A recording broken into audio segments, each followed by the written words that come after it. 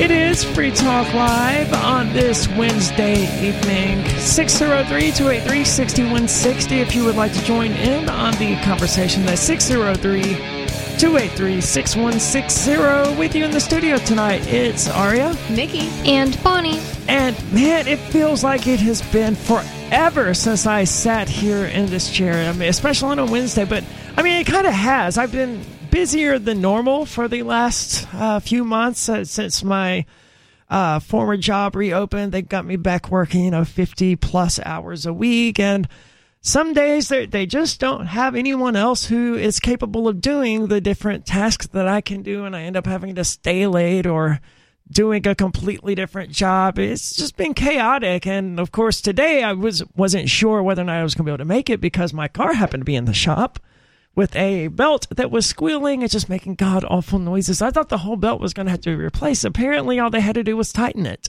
So it's already back? Yeah. Nice. I got it back this afternoon. Thankfully, it was looking like it wasn't going to happen because they didn't call me, right? And usually, in my experience with this mechanic is they're going to call you quickly and they're going to let you know, hey, your car's ready. If they don't call you, it means your car's not ready. But me being impatient, I was like, hey, guys, I've got a life to live here and you got my car. And ultimately, they did end up calling me back, and that was all squared away. So thank goodness for that. And then I was like, oh, crap. But I still may not be able to do the show because I've got this other thing at 5 o'clock today that I'd completely forgotten about until my attorney emailed me this afternoon with a document, a motion to continue my sentencing, which was scheduled for January the 26th. Presumably, it's going to get pushed back. The judge has not signed off on it. So as of right now, sentencing is still taking place on January the 26th. But the prosecutors have assented to this motion, which means they're fine with it getting pushed back. And my attorney wants to push it back for various reasons. And we suspect that it's probably going to get pushed back to like mid-March or something like that. And I'm not super happy about it. It sucks, having this sword of Damocles, because if ever, that's an analogy that I've always used. The sword of Damocles was, I think, obviously from Greek mythology. It was this guy who pissed off Zeus, as a lot of people did back then. So Zeus tied him to a rock under a tree with the sword hanging over him, wafting in the breeze. And at any given time, that sword could fall. And it's the uncertainty. Right. Except in this particular case, I happen to know when that sword is going to fall. And that really doesn't make things any better. It's just like, I also know I'm going to die one day, right? But I don't know when that is, so it's far removed from me, and it's not something that I spend any time thinking about. However, this, especially as it gets closer, I know that sword is going to fall on that day. But to make it sort of Damocles-y, it's like, it'll fall, but you don't know if it's going to land next to you or on you. Right. There are, and that's what's so annoying. There's a large number of questions about, what exactly the sentencing will be. It could be prison, right? Or could end up in prison for 36 months. And I don't want to go to prison. Don't get me wrong. God knows I don't want to go to prison.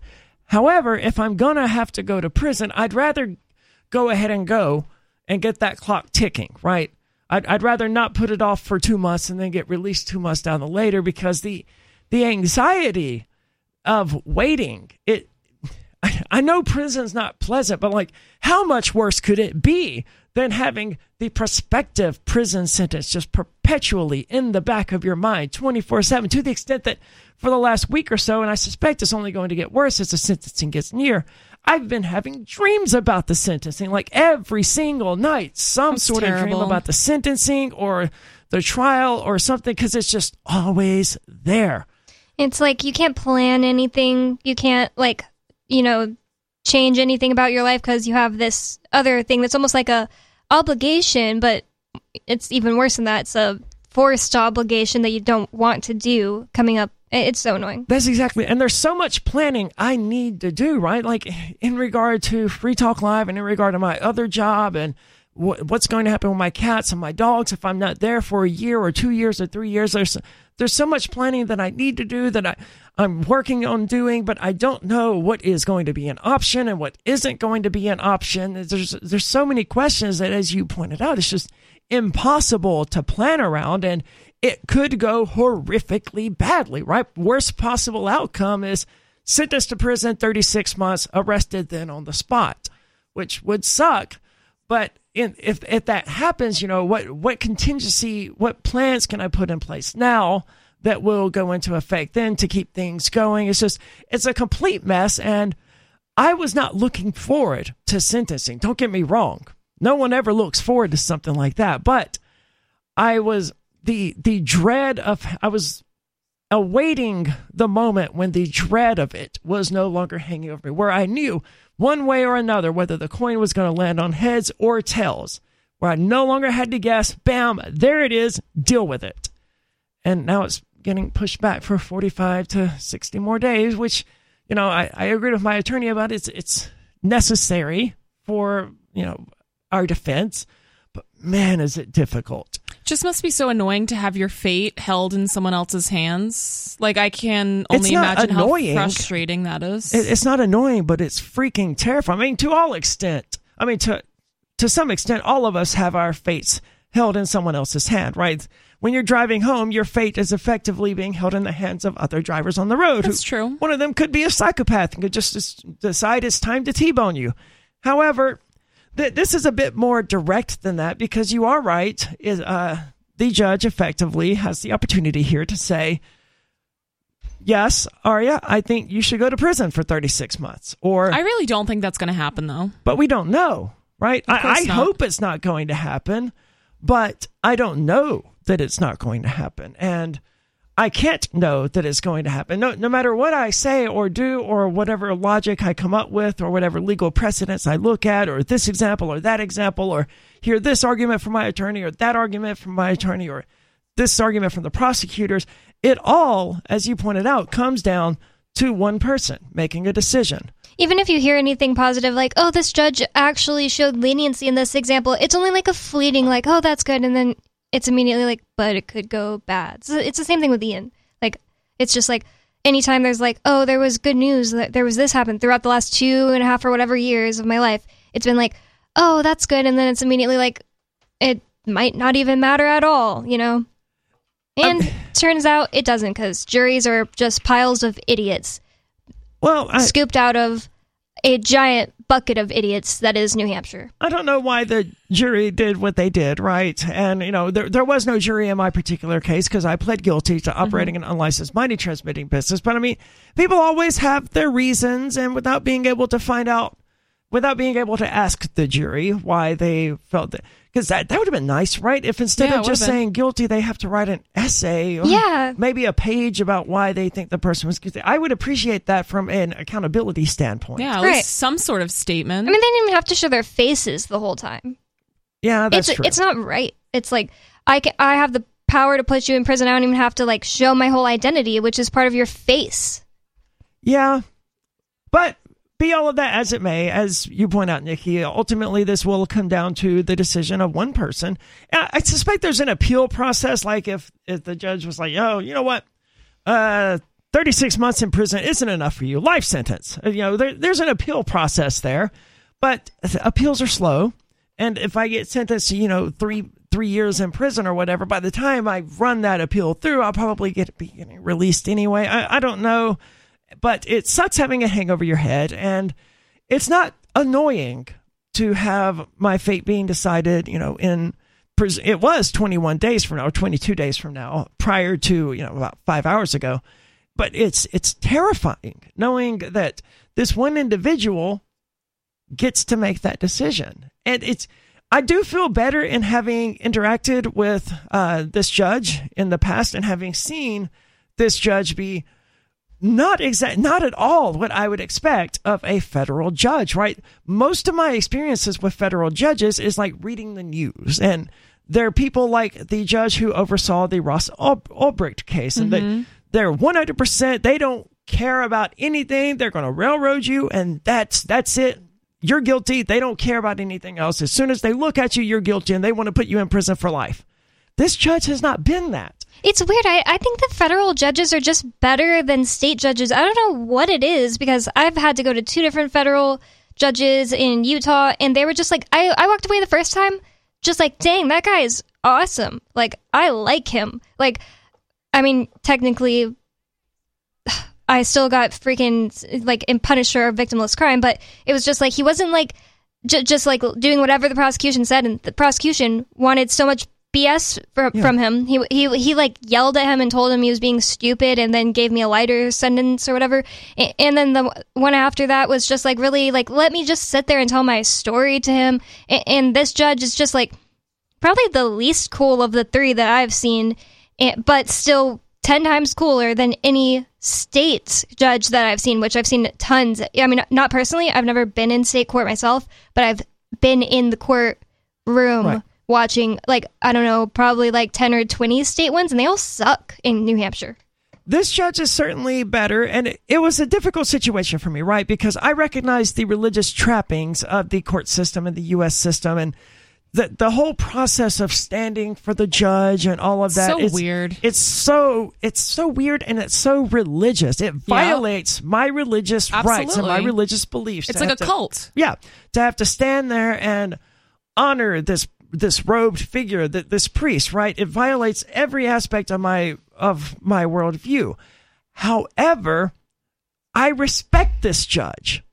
Because, the first time of ever being in this judge's courtroom, I went in business casual, just like my attorney told me, but it was a sleeveless business casual, and the judge was not happy about that. So you wear sleeves in my courtroom. I don't remember exactly how he said it, but he called me out there in the federal court in front of everyone. I was so taken off guard because out of everything I expected that day, that was not among the things I expected. Yeah, and you were observing from the crowd, not like on the stand or something. Right. I was just out there in the crowd. I don't remember why I was there. Oh, it was for, I think it was for Renee's sentencing. Yeah. And luckily, my attorney was there, so he asked to approach, and he explained to the judge, hey, look, this is Ari DeMezzo. She's my client. She's trans, so that she's not here in like a tank top as it would appear. This is actual business casual, and this is actually appropriate. And then my attorney came and sat back down. Things proceeded as normally. And then at the end of the sentencing hearing, the judge, in front of the entire courtroom, Judge LaPlante, apologized to me for the situation that had happened. And I've seen him do that before as well, where he kind of scolded somebody, like called somebody out in front of the whole courtroom. And then, a little bit later, he's like, you know what? Sorry. Yeah, and it was absolutely remarkable to... I mean, it's not easy to say I was wrong and to apologize to someone in the first place, right? That's not easy to do, even if you're a no one. I work with people all the time who can't admit that they were wrong. That they put the wrong toppings on a pizza. It's something that trivial. They can admit, but here's a federal judge with all of the powers inherent in that station, right? He's as close to being a king as one can be in the United States. He's got all manner of power. He can point at someone in that crowd and have them arrested under the powers of contempt of court. He has wide powers in that courtroom. And despite that, he still managed to maintain enough humility to reflect on his own actions and say, I was wrong in this scenario. I jumped to a conclusion. I don't remember exactly how he phrased it, but he was like, he didn't have all of the facts about me being trans, and he apologized. It was absolutely not at all what I would expect from any judge, much less one that was presiding over a federal court. And for that reason alone, I respect him. But I respect him as an individual, as a person. That doesn't make it any easier for me to stand up for the judge in that religious ceremony. Well, because you wouldn't do that for other random people that you respected, right? Because it's just a weird thing. Right. When my attorney and I talked about all of this, he was like, "What? You've already told me you respect the judge, so what's the problem?" I was like, "Well, I respect him as an individual because, yes, that absolutely earned my respect. Being able to say I was wrong and apologize for that, that's not meaningless. That's a huge thing that most people can't even do. So that earns my respect, but it doesn't earn my reverence or my worship, which is what the act of standing up for the judges has become in the United States." I don't know about your experience, but in all my experience of being in church, you would be told, please stand, and it wouldn't be for the pastor. It was like, please stand, and then we're going to do the next thing, like praising God. It was like standing for God. Like, you weren't just standing for the pastor. I never remember, like, somebody being like, and now Pastor so-and-so is coming on the stage, please clap, please stand. It was never about him. He would ask you to stand so we could do the next, like, singing or praying or whatever that was like for God. So what's worse, standing for the judge or standing for the state? Right? Because that's the equivalent to God in this case. Well, I mean, that's effectively what you're doing when you're standing for the judge, right? You're standing up not for He that is individual. the court. If it was just standing up for the individual, right? You know, an individual that I respect enters the room, I'm going to stand up and, you know, shake their hand or whatever. If that all things being equal, but when you stand up for a judge, you are standing up for the court and the state and the whole religious apparatus. As Bonnie points out, the court is the state. So I'm not sure that you can stand for the judge without standing for the state. I think it's one and the same. I don't remember why we ever stood up in church, right? I was a little kid then, but you certainly did, right? Everyone came in and you sat down, and then I think there was singing in these Southern Baptist churches, and then at some point someone would say or lead the way in standing up, and I don't remember why. And I don't remember if then you would continue to stand and sing, or if you just waited on the pastor to come in and then he would tell you to be seated. What's interesting to me that I remember very clearly about like every church I've been to, and I only went to Baptist once or for like a couple years, and I was pretty young, so I don't remember that specifically, but it seems like they would always say you may be seated, not like be seated, you know? And I don't remember either, and I don't remember how the judge said it. I remember during the trial, you're not standing up for the judge, which was curious enough. You're standing up for the jury. He changed that. That's the thing. He was getting embarrassed or whatever by people not standing for him, because me and Chris Wade, we were standing at first, because you came like a few days in, the first like week or a little less than a week, he was having us, or they would have the like court lady, I don't know who she is, would have us stand for the jury and then be seated. Then like a couple minutes would pass of nothing, and then she'd be like, please stand for the honorable court, and the judge would come in and we'd be standing for him. But me and Chris Wade, we would stand for the jury every time, but not the judge. And I think that was becoming embarrassing, you know, like he didn't want it that way, so he started just coming in while we were standing for the jury in like the second weekend. And that was strategic. He didn't want it to look like people weren't standing for him. I don't think it was strategic. When my attorney and I were first talking about this, one of the things he said to me when I talked about what a problem it would be for me to stand for the judge, he was like, well, in federal court, you don't stand up for the judge anyway. You stand up for the jury. So I suspect in those first few cases, it was just a mistake or he was running late or something. But according to my attorney, it's always, please rise for the jury. But she says a second thing. She says, please stand for the jury. And then if he wasn't in the room yet, she normally would say, please stand for the honorable court. And then he'd come in. Like I said, I suspect he was just running late those days or something. I don't know. I wasn't there for the first few days. And haven't they not had a case there or an actual trial there in over a year? Yeah, it was like 2 years. So maybe she just not very many. A little rusty. I mean, not very many prosecutions actually go to trial. No. Again, it's a mess, but that's the way things work. And I'm not alone being the only one, you know, facing sentencing. Most of the defendants in the Crypto 6 case have already been sentenced, or one of them had their charges dropped. Nobody, that's Rich Paul, was sentenced to time served. Renee was sentenced, I think, to 12 months of probation, and Andy was sentenced to, I think, 18 months, which was strange to me because they were both, I mean, it's not my call to make, obviously, but their charges were pretty interchangeable, and everything about their circumstances were pretty interchangeable. Actually, I think that he even had a lower score. You know how they get a score? And that's what was so weird about it to me. I actually didn't know that. I'm very surprised to hear that he got longer than she did. He did by 50% longer, by 6 months. But yeah, for those who don't know, everyone gets a score. The U.S. government breaks everyone down into a score. The first number is your criminal history, and everyone falls into, I think there's 5 different categories of this. I don't remember exactly how many categories there are now, but every single American citizen is one of these groups.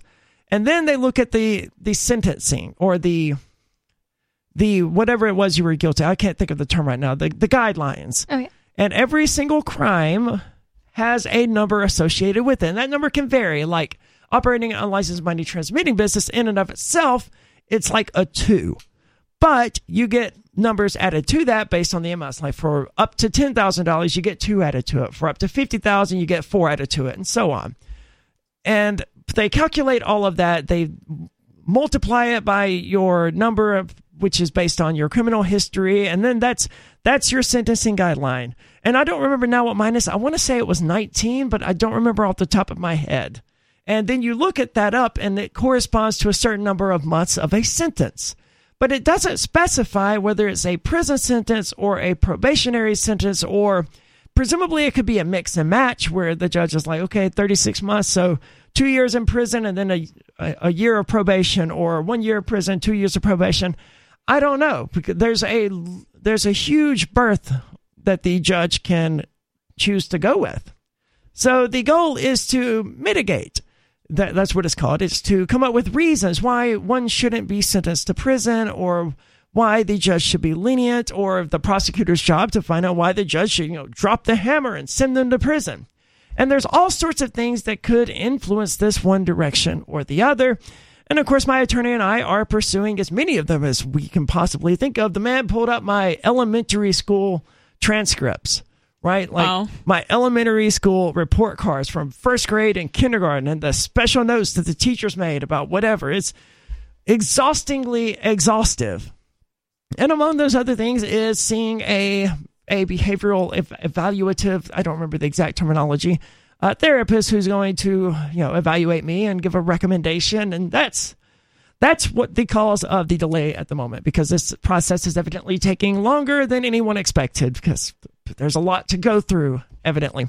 But I'm not alone in facing prospective sentencing, of course. Ian was found guilty a little over 2 weeks ago, and you can go to letter.freetalklive.com. There's a brief explanation there of what Sisty and Ian are thinking in regard to his sentencing, and what, if you've ever been impacted by Ian, if he's had a positive impact on your life, then go to letter.freetalklive.com and consider writing a letter on his behalf. There's instructions there on what exactly to do with it and what you should and shouldn't include. Like, it's pointless to go off on a libertarian rant against juries or the federal government right Not there. the time. Yeah, that's not what's going on here. It's just, have a positive impact on you? Letters.freetalklive.com or letter.freetalklive.com. Check that out.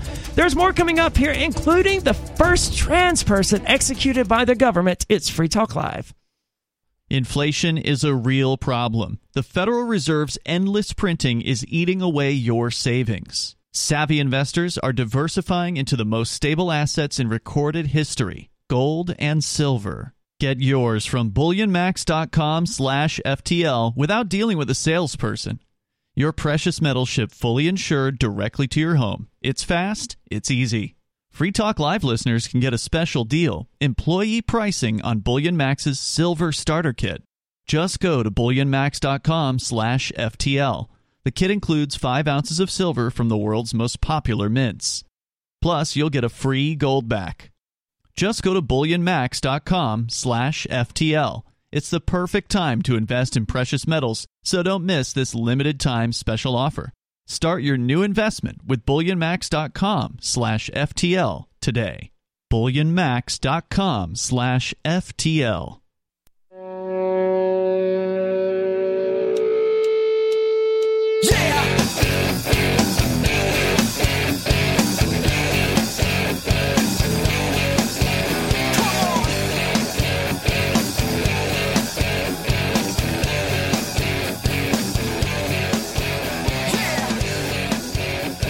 It's Free Talk Live, and you are invited to take control of the airwaves. 603-283-6160 if you would like to do that. Again, that number 603-283-6160. With you in the studio tonight, it's Aria, Nikki, And Bonnie. and I want to tell you about amps.freetalklive.com, amps.freetalklive.com. If you value the show and if you support our changes in particular, because we dropped a lot of advertising at the first of the year. We changed the model of the show. As you notice, each segment now is half an hour-ish, give or take a few minutes. There are 6 segments to the show now instead of 12, which means we cut the number of commercial breaks in half. And that's to give you more content.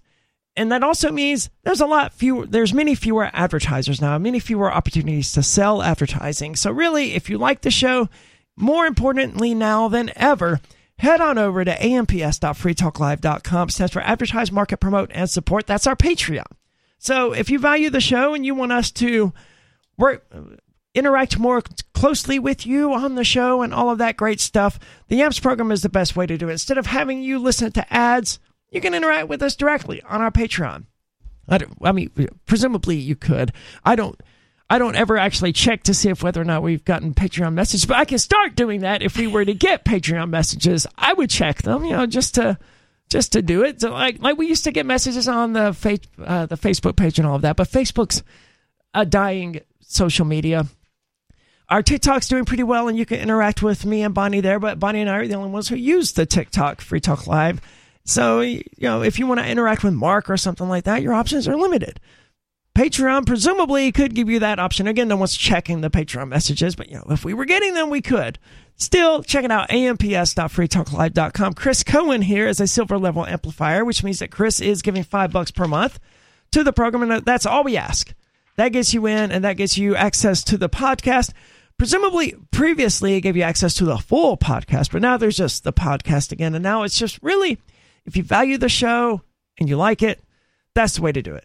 Now, I mentioned that we're doing TikTok videos now, and we are. There's actually one from last night's show that I need to clip up, well, because it's going to be great, right? Like that part where Mark said basically the only benefit of doing whatever he said, you can live on a different plantation. That was the culmination of Mark's. What's his great plan for escaping the plantation that is the United States? Walk on to another plantation. Yes. Yeah, but his plantation's better. Well, he certainly seems to think so. And, that was the gist of the conversation last night. Man. It was a lively conversation where Ian and I both pointed out to Mark accurately that he has completely lost touch with the life of the average person. And he does not understand anymore. Like Ian said it directly, dude, you've forgotten where you came from, right? He's the Kim Kardashian of, Wasn't she always wealthy, though? Oh, yeah. Well, she was always wealthy. That's true. But I was just saying, as far as being out of touch, I was going to say he's the Kim Kardashian of Free Talk Live. But you're right. It should be someone who used to be poor. She was, born rich. That's just so funny to think to compare Mark to Kim Kardashian. But it's not as inappropriate as you might think, because he is completely detached from the suffering of the average person, right? He legitimately does not understand why the average person can't just up and move to Honduras. He's Marie Antoinette. Yeah, let them eat cake, right? And last night we were pointing out, dude, people are living paycheck to paycheck. And then he went straight boomer on everyone. It's not my fault they make bad financial decisions and they choose Starbucks. Okay. It's like it's avocado toast. The Paris Hilton shirt, Stop Being Poor. Oh, yeah. Have you ever seen that? I have not. I love she's funny. I think that she's purposely. She's realized she's cognizant of her image, so she wore a shirt that said "Stop Being Poor," and it's really funny. Paris Hilton did this. Yeah. That is awesome. Yeah, it was in the early 2000s. Okay, I'm gonna buy this shirt for Mark. Right. I mean, Mark is a great guy. We're laughing at him. He's welcome to call in and defend himself if he wants. He can do that. I mean, he's got special ways to do that, right? Where he doesn't have to just call the phone line, but. He was wrong in this particular subject, and I don't remember how now we got into this particular thing.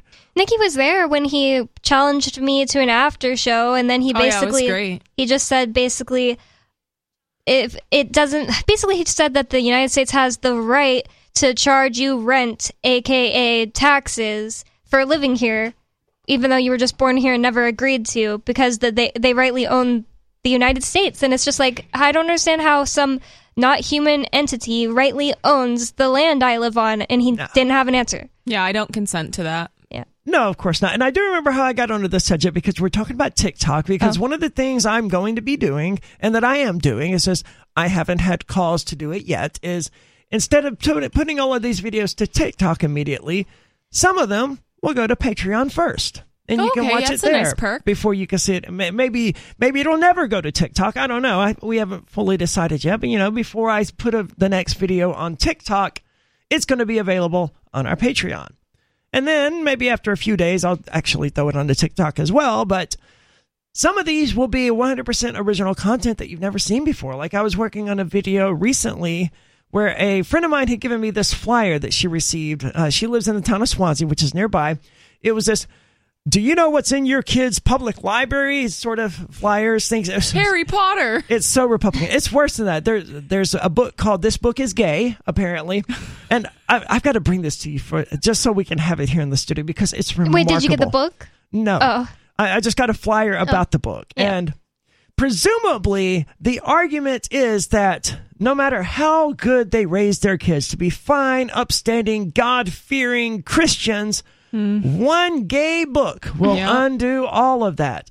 And that spurred me to create this very short video where I, mimicking a redneck with a country accent, said something to the effect of, what was it?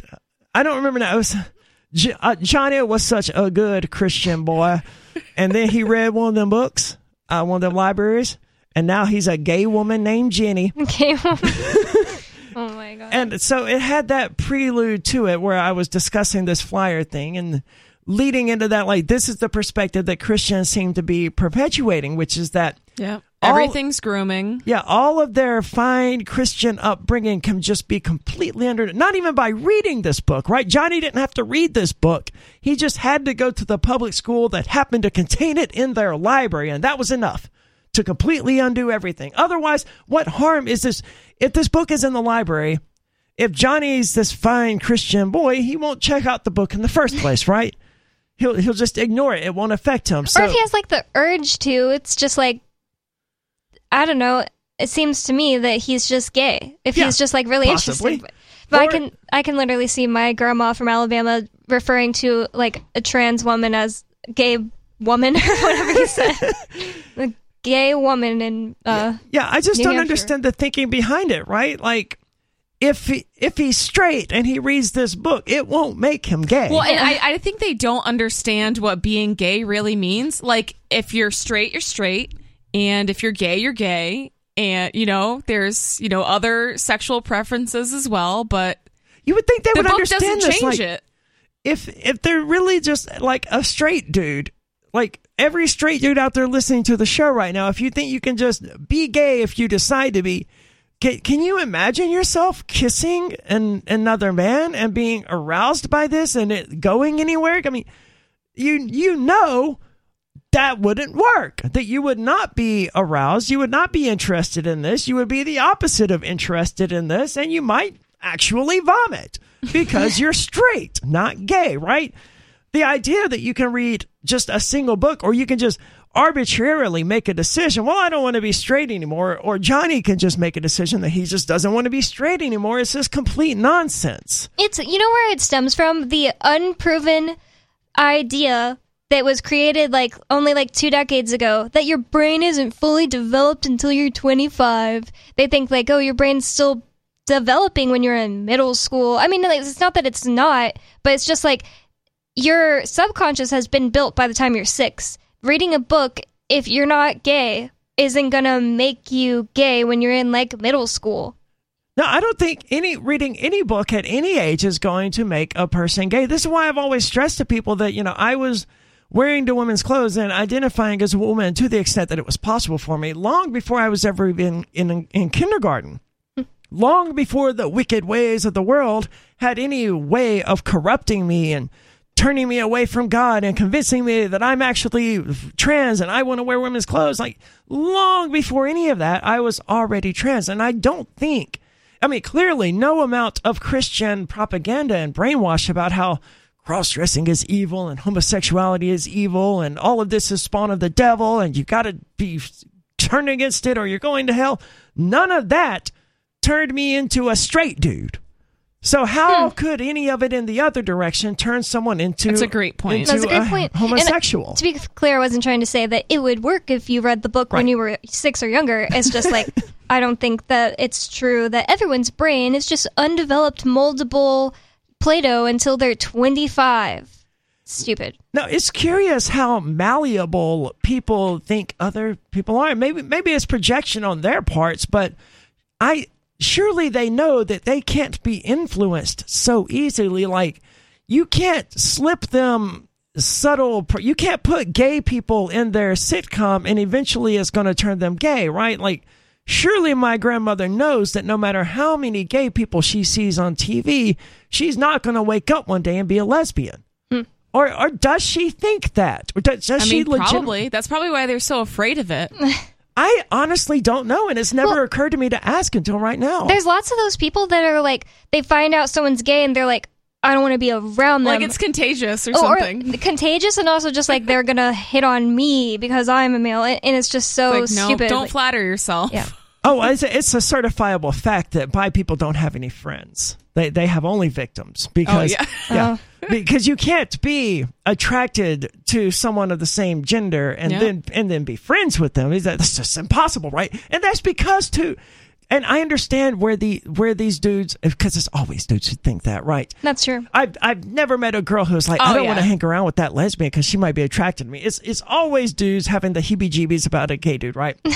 And I understand where they're coming from to an extent because those are the types of people who are not capable of just being friends with a girl. Yeah. Especially if they find that person attractive, because to them, the point of a girl is to get in their pants. And if they're not doing, that's their goal. I pity the girls out there who you read about them and like, yes, getting friend zone sucks, but can you imagine being the girl who you thought this person was your friend for the last 5 years and it turns out that whole time they were just trying to sleep with you? It's like, God, that's got to stop. But that's the kind of guy who, thinks that a gay person is going to be attracted to him, because to him, every friend out there is just a potential, sex partner or just a platonic friend because they're the same gender as them or whatever. It's very weird how these people operate. But go ahead. I was just going to say, one of my ex-best friends was a gay guy, and we would always hang out with this straight guy together, and the straight guy would not drop it, would not believe that the gay guy wasn't actually trans. He was like, you obviously just want to be a woman. And it was just why would he think that? It just because he just didn't understand. He was gay and like a bottom. He just was like LRN.FM. Man, oh my god, I've never been dumped before until just now. Everyone does it at least once. Well, I remember how angry he would get, right? Because it pissed him off. Right. And like it is stupid. It's just like if you don't act exactly the way somebody expects you to, they're like, my brain can't process that. You're obviously trans and want to be a woman. You're not just a regular. I mean, he's like a guy into cars and stuff like that. Yeah. Just happened to be like a bottom. I know a lot of gay men that are they're very masculine, or even if they're not masculine, they're not interested in being a woman. Like it is possible. Well, isn't there like a stereotype that most gay men are like working out at the gym and getting really buff and doing hyper masculine things like lifting weights and stuff? I mean, I think that a lot of people think of like the flamboyant gay men. You know? So if it's like a guy working out at the gym, they're like, oh, well, you must be secretly straight or something. I know a few, I have met a few of the flamboyantly gay people, but the vast majority of gay people I know are really bisexual. But the few gay people that I know, I just wouldn't peg them as gay. Like, I'm still not convinced some of them are actually gay. Well, you know what's like so annoying is like, it's what I'm realizing right now is like, so many people won't just take somebody's word for what they are, because it's like, this so person, weird? He works out at the gym, he's both things, like, but here's the more annoying part. I don't believe they're gay. I'm not being sincere, by the way, just to point that out. Yeah. It's just like so shocking that they are. I know some of the people I think that you may be talking about, like, okay, I'm just gonna say Chris Wade. I would have never guessed he was gay. No, absolutely not. But I'm like, where is your facial cleanser? And he's like, I don't have any. What do you mean you're gay? You have not. There's no facial cleanser anywhere in your house, but you're gay. Okay. Oh my gosh. That's interesting. But one thing that was annoying about this best friend, like, I lived with him and everything because we'd been friends since our birthday when he turned 15 and I turned 17. And people would constantly say that he probably secretly had a crush on me, or that one day we would end up dating. And to me, that was so beyond, like, me and him were just both like, ew, no, that's a lesbian. Like, that's what we thought. That's how we felt. Gotcha. Like, no way. There's literally no way. And so many people would continuously say that to us. It's like, why can't you just believe someone? I don't know. Well, see that. I mean, speaking of grooming, right? I mean, I'm sure your parents and your family members, your aunt and uncle, I'm sure all of them were like, "Oh yeah, it's your future boyfriend." My or whatever. mom literally said that all the time. Like yeah. you're 5 years old. Yeah. And this happens all the time. Someone like, here's a little 3-year-old playing with a 3-year-old girl. And Yeah, people are talk like, about the there's a boyfriend sexualization and of girlfriend. children, Yeah. right? It's like, no, it's not his little girlfriend. He's 3. Can you please calm down and stop sexualizing infants? But no. You want to have a totally normal-ish drag show, and that's unacceptable. But it's totally okay to have this 3-year-old. Oh, it's his little girlfriend. Okay, well maybe that little kid's going to grow up to be gay, and now you've cost him 5 years of therapy that he otherwise wouldn't have to go to because you're cramming him into your heteronormative world. Well, and that is a good point. I think the straight grooming, I guess I could call it for lack of a better term, is more detrimental for children than whatever gay propaganda these people think they're being exposed to. Because it's so acceptable. pervasive? Well, it's acceptable to be straight, right? But a lot of these people are cramming it into kids' head like, if you're gay, you're going to go to hell, and you can't do this, you can't do that. And I think that is more detrimental for children's mental health. And that's why a lot of gay and trans people struggle with, I mean, everyone probably struggles with their mental health, but I'm sure there's a higher rate of depression and suicide and things like this in people that are gay or trans because of all of the societal pressures and pressures from family and religion and social norms. It's just so weird to me that people will have kids, and instead of being like excited to find out who this person is, like they want to make the person what they want it to be. Like it seems like 90% of parents are like that. Well, they want to live vicariously through their children. It's like a second chance. It's like, well, I screwed up my life, so that's just Let me screw up my kids now. Yeah, it's like you better become a doctor, and It's you make a good point about the way that straight normalization is just like pushed on everyone. Like I think of the movie The Little Mermaid. Mm-hmm. And it's a totally innocuous movie. I don't mean to pick on the movie, but the Disney movie, it's about a woman being in love with the man, which is fine, right? Don't get me wrong. However, if you swap that around just a little bit, and I don't know, you make the mermaid black, that's going to upset everyone. But if you do a different thing and you make her not in love with the man, but in love with the woman, suddenly, oh no, Disney's grooming kids, right? It's grooming kids to have The Little Mermaid be about a woman loving another woman, but it's not grooming if it's a man.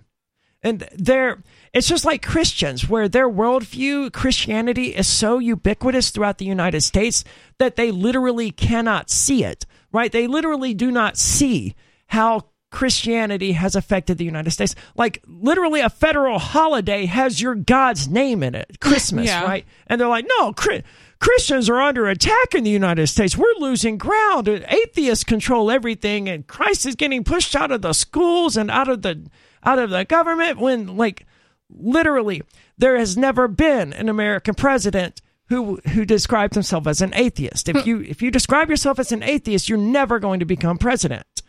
And well, probably soon, maybe, but not so far. Maybe, but it hasn't happened yet. Yeah. And it's because Christianity is just pervasive throughout the United States, where you're abnormal for not believing in God. And you say that, and we all automatically think of the Christian God. Right. Mm-hmm. It would annoy me so much in like middle school. Even when I was a Christian, I would be so confused about when people said that... It's like a really complex thing to describe. Like people would be like, I don't believe in God, and say something where they would be specifically talking about the Christian God as if that is the God. It was so confusing. It's like, you believe that the Christian God is God, but you don't believe in him. It's so confusing. Well, To me, if I stopped being Christian, that would mean that I stopped believing that the Christian God was God. If you believe the Christian God is God, aren't you scared of going to hell? Well, I think it's just the conditioning. So it's just normalized, because even that's how I feel now. I don't really describe myself as a Christian, but I still think of the Christian God as God just because that's how I was raised. Yeah. And it's kind of hard to uncondition yourself from that, Yeah, it's pervasive throughout the United States, and the straight thing is the same sort of way, where it's everywhere, and it's so common that it's invisible. It's just like a sea of, straight Christians everywhere. And it's so normalized that you look out and you don't see the straight Christians. You see everything else. Well, and I also want to point out, I was kind of introduced to this because I was talking to one of my coworkers who's from Africa, and she was expressing to me that they still, where she's from, they literally, if you're gay, you will be stoned. Like, they throw rocks at people. And it was just so mind-blowing to me because, I grew up in a family that was totally not homophobic. I had several gay family members. Like, it was just totally normalized. I wasn't exposed to much homophobia as a child. Yeah. So just to think of, and she's telling me, she's like, I'm so afraid that my daughter's going to be a lesbian because she's 25 and doesn't have a boyfriend yet and all this stuff. And I was just straight up like, she probably is. What if your daughter is a lesbian? What are you going to do? Are you going to throw rocks at her? Have you seen seriously? Have you seen the "Why Are You Gay" video from? Yes, well, that's all I could think of. I haven't seen it. That's literally all I could think of when we were having this conversation, and I'm like, oh my gosh, it's so hard to take you seriously. And it was sad because I'm like, in other countries, they're still literally murdering people. And does she think that's better? Like, does she think that's a better way to live? Like, I don't think she was really like condoning it and saying like, or I don't think she was saying that it was okay. But she was just trying to kind of let me know about where she comes from and how it is over there. Yeah, but she was still very disappointed that her daughter might be a lesbian. My point is just like, what does she want? Like, does she not realize that will get that kind of mindset will get you to, one day stoning gay people? Like, obviously, it's happened before. It's just that, that disconnect. People don't get it. They're like, well, I won't kill you, but you still can't be gay. So you have to pretend to be straight and be super depressed your whole life and be miserable. Yourself. Oh, yeah, you know what blows my mind like the most? Like, I don't understand people who they don't want there to be just like gay pride at all, even if it doesn't affect them. Like, a gay pride parade happened in Keene. I don't know if it was even a parade because I wasn't there, but it was a gay pride day in Keene, and somebody told me they were upset about it. And the thing that confuses me the most is the person had told me that their ex-husband of many years came out as gay and it ruined their family. And that's why. That sucks, but why don't they understand that if people were allowed to be fine with being gay from the start, they wouldn't have to hide behind an ex or a wife and ruin somebody's life because they were married for 10 years or whatever, had kids. Why would it be the opposite? Like, if I don't know, if people aren't allowed to be just it doesn't even have to be proud, just like, not ashamed of being gay, then situations like that would not happen. I agree entirely. I think that we should be more inclined to accept other people as they are and as they present themselves. I don't see what the big problem is with that, but you do absolutely have these people who are like, I can't be friends with that guy. He's gay, or he gives me the heebie-jeebies, or I don't want him to hit on me, or unless some guy hit on me, I'll punch him out, It's like, okay, thanks. No one's going to hit on you, though, because you're a disgusting human being who is the reason that other people are having to hide from themselves. Coming up, what are the feds teaching in diversity training? Whether or not men can get pregnant, that and more. It's Free Talk Live.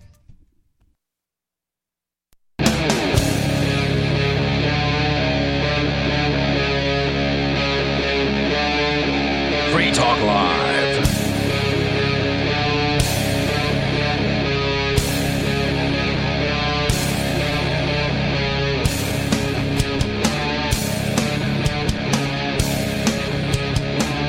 It is Free Talk Live, and you can take control of the airwaves and talk about whatever is important to you. 603-283-6160 if you'd like to do that. Again, that's 603-283-6160. With you tonight, it's Aria, Nikki, and Bonnie. And we're changing a lot with the show. I would say unofficially, this hour is brought to you by Bully and Max. Now, obviously, the way that Bully and Max is an older advertiser, so they haven't signed up with the whole "this hour is brought to you by" sort of thing. But that's what we'd like to move forward toward, because that makes more sense to us as a show, and it gives us a stronger focus. It allows for a stronger cohesion. Like Call to Freedom, we used to have what was called the Crypto Hour each day, where we talked about cryptocurrency news and things like that. And that hour in particular was sponsored by some cryptocurrency. I want to say it was Vertcoin, but it wasn't Vertcoin. It was someone else. Wow, never even heard of that. Vertcoin was interesting. They were interesting. I don't remember the specifics now. This was a long time ago. I remember Divi.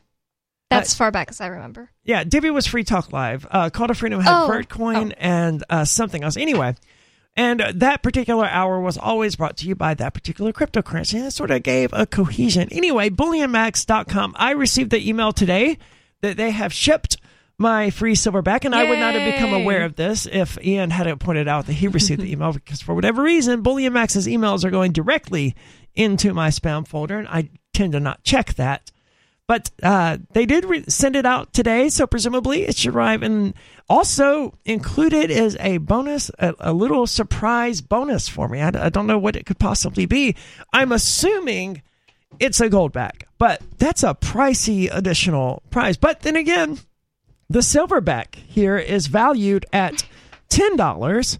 So, I mean, it doesn't have $10 worth of silver in it. It's got fractions of a penny of silver in it, I think. I don't remember the exact amount, but it's valued at, if you wanted to buy... I'd buy that for $10. If you want to buy a silverback online at BullionMax.com, you can do that, by the way. It was going to cost you $10. That's the MSRP on it. So if they're already giving me a $10 silverback, maybe they did throw in a $4-ish goldback. I cannot imagine what else they would have included. It has to be something small, because I just pulled up mine. It says, we can't tell you what it is here, which is kind of weird.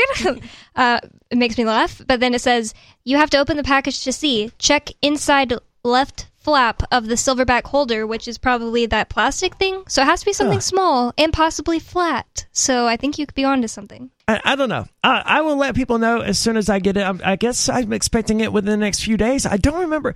I ordered the BullionMax.com/FTL Silver Starter Kit, which is their Silver Starter Kit. You get 5 pieces of silver at employee pricing. It's a fantastic deal. 1 per household, so I can't order a second one, sadly, even though I would like a second one. However, I seem to recall that arrived pretty quickly after I finally remember, because I remember talking about it and I wanted to order it, and it took me weeks to actually remember to go home and order it. And then I finally did, and I received one, I want to say fairly quickly. And I still have it, and it's some of my prized silver pieces. I don't have a whole lot of silver, but I do have some silver. And of the pieces that I have, those are the ones that I would show someone if they came over, right? Now, the silver that I have that I wouldn't show people, like that I bought from Silver Dave or whatever, it's not as pretty. It's silver, sure, and it does exactly what you would want silver to do, but it's like literally just a chunk of silver. So, I have some coins from Silver Dave, so some of his is pretty cool, but I know what you mean about the chunks. I've seen some of those. This is just a silver bar, basically, and it does exactly what it says on the tin. That's exactly what I wanted it for, but it's not going to be something I show to someone if they want to say, hey, I heard you like going to silver. Like, yeah, look at this beautiful piece, right? Here's a chunk of silver, enjoy. But the silverback is one of the most beautiful things I've ever seen. Is they partnered with, like, I think they were called Black Dragons or something, some company that did the artwork. I don't remember. But BullionMax.com/FTL, you can get the Wyoming goldbacks there, the new Wyoming goldbacks. I still have to order some of these because I have a full set of the Utahs, the Nevadas, and lots of the New Hampshires. Through fluke, I've ended up with a lot more of the Utahs than I did anything else, and a lot more of the Nevadas, but I prefer the New Hampshires, but I want a full set of each, right? Just not for the collector, because it's literal gold, so it's useful to me, but because they're beautiful. I like the art aspect of it. So I love gold probably more than silver, but I just think that this silver is so cool because it has like the pretty design on it, and it's like flat, so you can see a lot. Like a little piece of silver is not very interesting. A big flat piece is so cool. I don't know. I tend to think I think silver is prettier than gold, honestly. Me too. If I had to choose between the two. I'm definitely a gold person. Like, I think that my skin is probably slightly more cool. Like, I think it's kind of on the neutral side. Like, I always have to buy neutral foundations, but I think it's a little more cool, and probably I should have gotten a silver wedding ring, but I just love gold so much more. So I was going to say, I could see you wearing a silver necklace that would fit better than that would match your complexion better or complement your complexion better than a gold one, but I mean, with the ring, get whatever ring you want, right? Right. Exactly. I didn't think that it was going to be so, like, it's clashing with your skin. It was just like, maybe silver would be, like, technically, like, if some professional looked at me and decided which one. I just love gold. It's Isn't so pretty. that such a weird concept? Like, oh, like this is what you're supposed to wear because of your skin tone and your undertones, and I'm the professional that's gonna tell you. Well, what does a professional know, right? One of the earliest pieces of advice I got about makeup was if you have blue eyes, never, ever, ever wear blue eyeshadow. But I do it all the time, and it works just fine. So, I mean, what you're do they supposed know? to wear. Yeah, there's like certain eyeshadow colors. Like if you have green eyes, you're supposed to wear gold or brown because it makes your eyes pop. But, yeah. Well, what do they know? Everything's different for each person. I think that those things like can be helpful in a certain way, but it's like people have changed their opinions on what to do with makeup so many times in the last like decades. It's like getting better and better all the time. Excellent point. Let's go to the phones, however, because that is what we do here on Free Talk Live. 603-283-6160 if you want to weigh in. We have Major Payne on the line from Michigan. Major, you're on Free Talk Live. Yeah, Bonnie, as far as your wedding ring conundrum in gold, I would suggest white gold. No. I know what you mean. I like that too, and it's pretty, but I just like the color of the gold. And it's not replicatable, right? It's only so nice when it's actual gold. Like, you can't see a picture of gold. You can't see something that's colored gold and it be as amazing as real gold. Well, and I think with the emerald ring, I think gold goes better with that. It pairs nicely. You were talking about it clashing with your skin, and it's a little lighter tone of gold. That was, I guess, my point. But to a certain extent, you want things that clash with your skin, right? You wouldn't want a color of ring that, like, if your skin is more goldish, you wouldn't want a gold ring because it would blend in too much with your skin, or it'd be too similar, but just wrong enough to not look good. This is why they suggest blue-eyed people shouldn't wear blue eyeshadow, because if the shades are close but not quite right, it clashes. Yeah, I think that so many like older people give you advice about makeup or jewelry and stuff like that because like you don't want to look strange, and it's like people don't care anymore about that. You know what I mean? Like, yeah, why ever would I want to look strange? Yeah. I don't think people care about that at all. Like, people now completely draw thick lines of eyeliner on their face, and it's, normal. Doesn't look strange to anyone. Some people do entire paintings on their face with like makeup and stuff, and some of it looks fantastic. Like, I wouldn't wear it, and I wouldn't want to spend 8 hours doing my makeup ever, much less like even if they only do it once a year. It's like, God, man, I would literally rather do anything else than 8 hours of makeup. That's why I can't be goth. Yeah, I do my makeup the same way almost every single day, and I've got it down to an art or a science or whatever, whichever one makes the most sense for me to take like 5 minutes to do it. That's how I feel too, and I still sometimes I'm like, ugh, I don't want to go upstairs and do my makeup right now. And then sometimes it's like relaxing. Sometimes I do it like for fun and like do more, but as far as just like my everyday stuff, yeah, I have it down. Something tells me that Major Payne probably didn't call in to talk about makeup. I was going to ask if he had any makeup advice, but I'm assuming he doesn't. The only thing I would say is every man appreciates a good-looking woman wearing a modicum of makeup. But I have seen some girls wearing so much war paint. It's like, when are you gonna jump the res?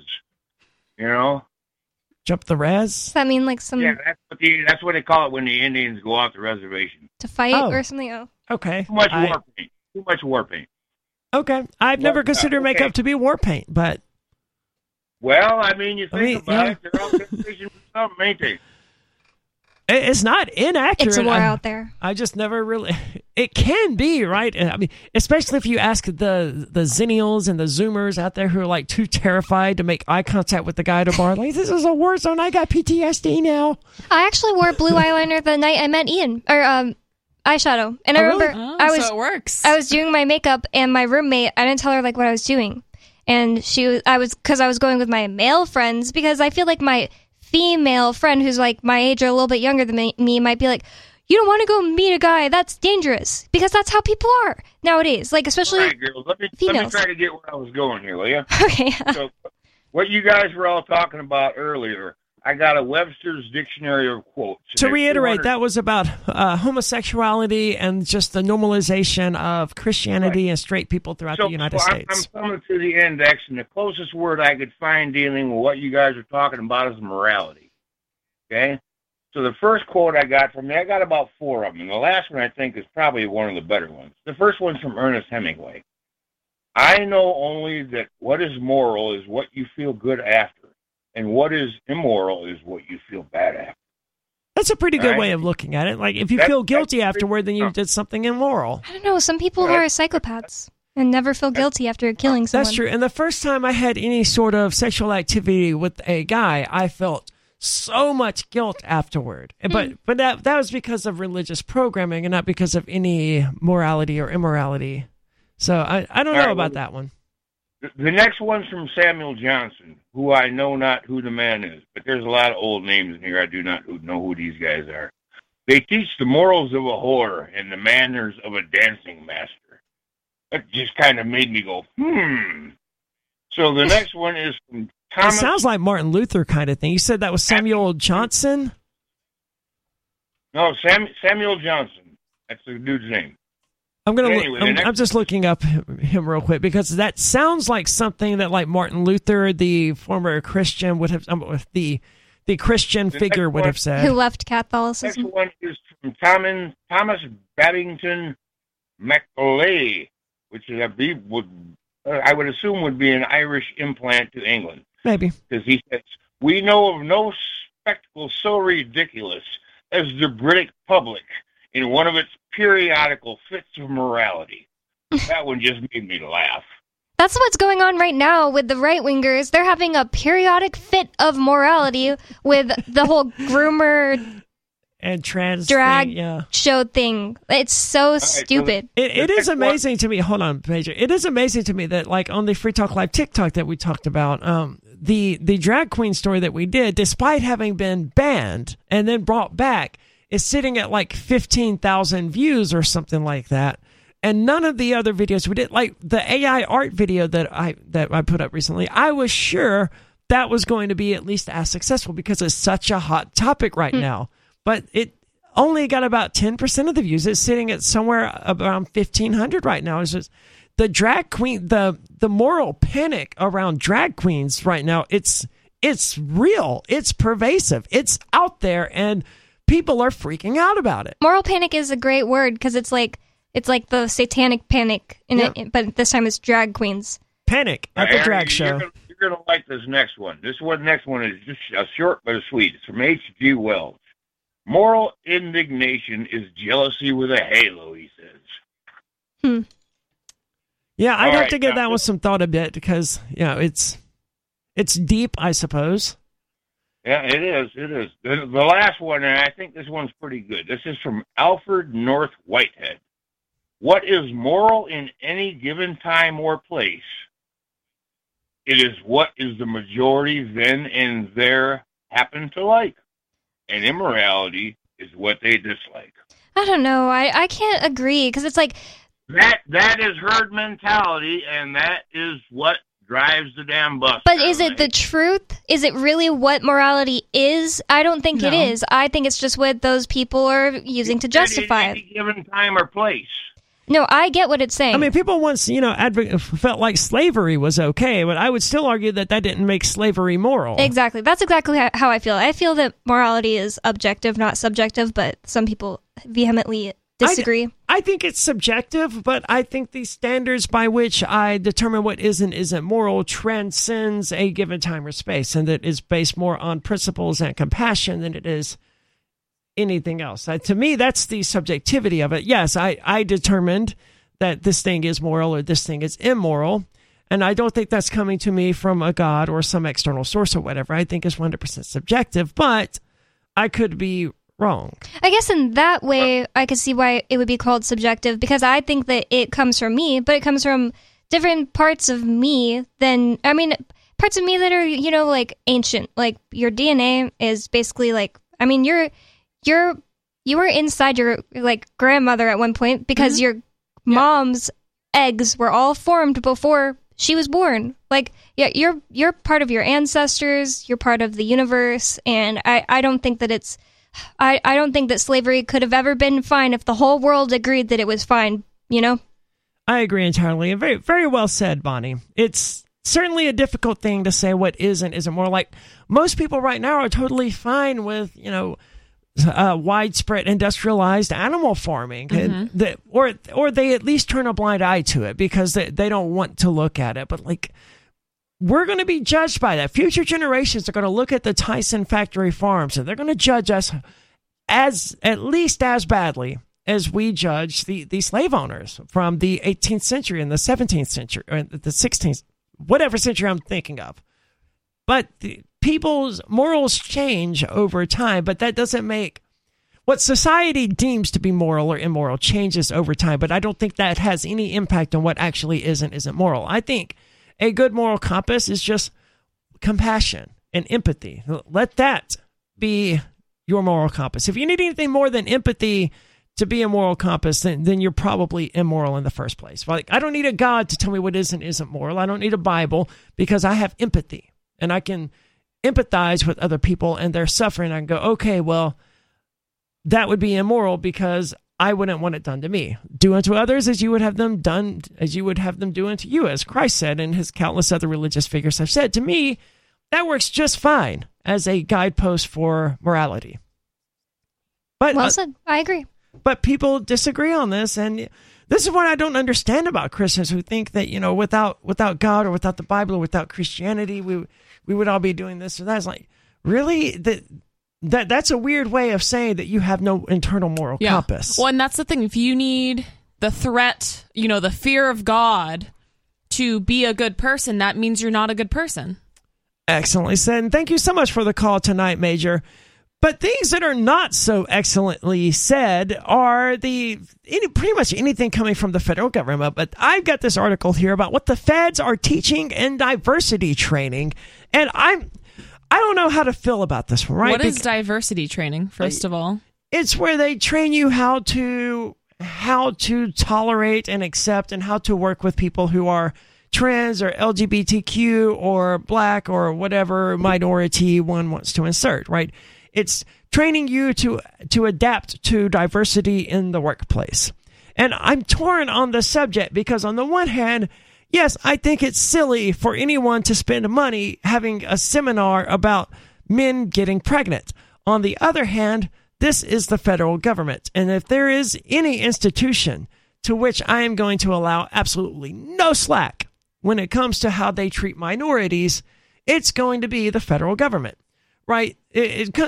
My own personal experience with people is I don't care if an individual out there wants to call me a male or wants to call me he, him, whatever. I don't care. I would rather they not do that, but that's their right, and I'm not going to argue with them, and I'm not going to spend any time trying to convince them otherwise. Just shows you who they are. Sure.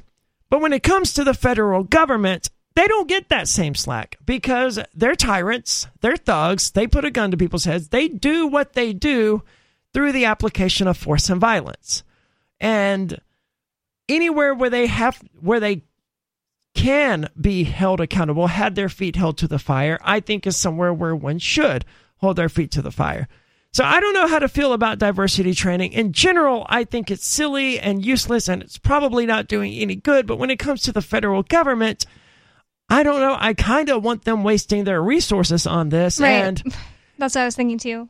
I wouldn't want an employer out there to be forced to say that a man can get pregnant, but I'm okay with the government being forced to say that and government employees being forced because their entire livelihoods are around forcing other people to do and say certain things. So let's get into it here. Asking an Asian person for math help is a microaggression, according to this article here from the Washington Free Beacon, which I've never heard of before. Presumably this is because stereotypically Asian people are good at math.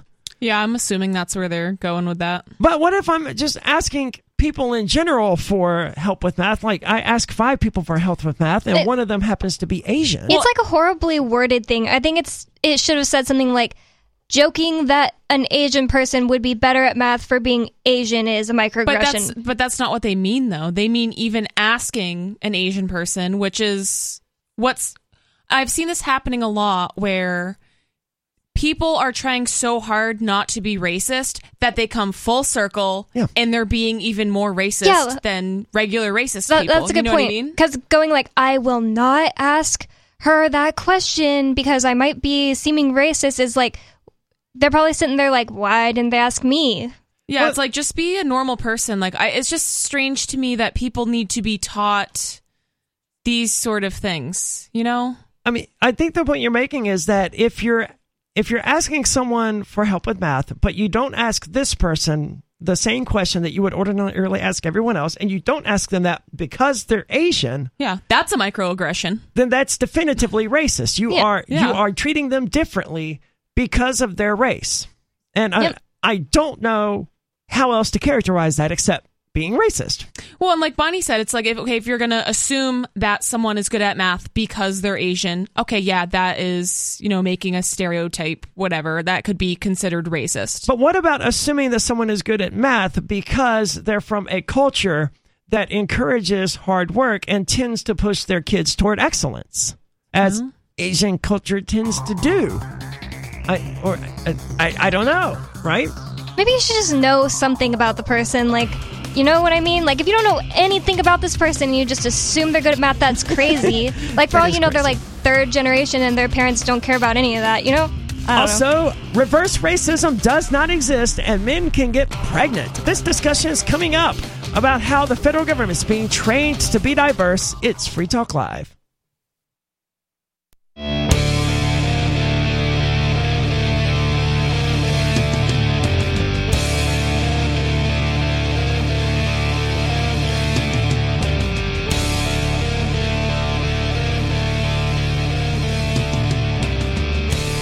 It's Free Talk Live, and you can take control of the airwaves and talk about whatever is important to you. That's 603-283-6160 if you'd like to do that.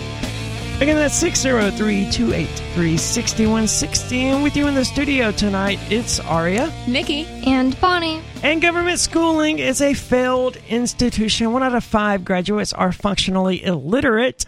To give you an example, I remember when we discussed this, and we actually spent several minutes trying to figure out whether or not it should be 1 out of 5 graduates is functionally illiterate, right? Like, it's, and 75%, maybe it was the other one, 75% of high school students are unhappy.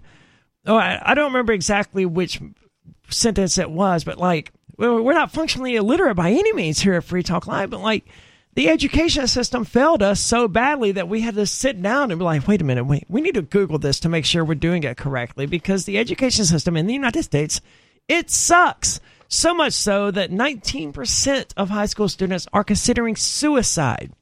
Stop subjecting your children to this craziness. Your kids can have the same education available at Oxford at an affordable price. A highly acclaimed and globally known educator launched an online academy called The Socratic Experience, where students learn through philosophical dialogue and are engaged in a highly social and inspiring learning environment. The Socratic Experience nurtures your child's unique genius. Mention Free Talk Live and get 20% off your first year's tuition. Go to SocraticExperience.com/FTL. That's SocraticExperience.com/FTL to download the Parent's Guide. We're grateful to be sharing such a significant discount with your listeners. That's 20% off your first year's tuition, because I suspect most of the people out there listening, they're not fans of public education either. I never lose an opportunity to rail against public education. Like today, as I mentioned earlier, I had to meet with an evaluative therapist again, and sure enough, at some point in there, I was asked about school, and I was like, well, I liked school for the first few years, after which the curriculum was so repetitive and so tedious that it stopped being engaging, and I stopped paying any attention to it, and my grades began declining. It's not because I got dumber as I got older. It was because, okay, we learned multiplication last year. Yeah, but it's like, can you teach me something new? You probably got it right away. And majority of the kids whose parents didn't help them, or who just weren't naturally as intelligent as you or whatever, just didn't get it right away. I remember when we first started learning multiplication too, and I felt the same way. Like, I felt like we've been doing this forever. I know all of these by heart, and other kids haven't even started to grasp the concept yet. Like, why do I have to keep doing multiplication forever? Well, and that's the point. You're only, like, the group is only as strong as the weakest link. So it's really just holding children back, and those children that aren't as intelligent really need more one-on-one.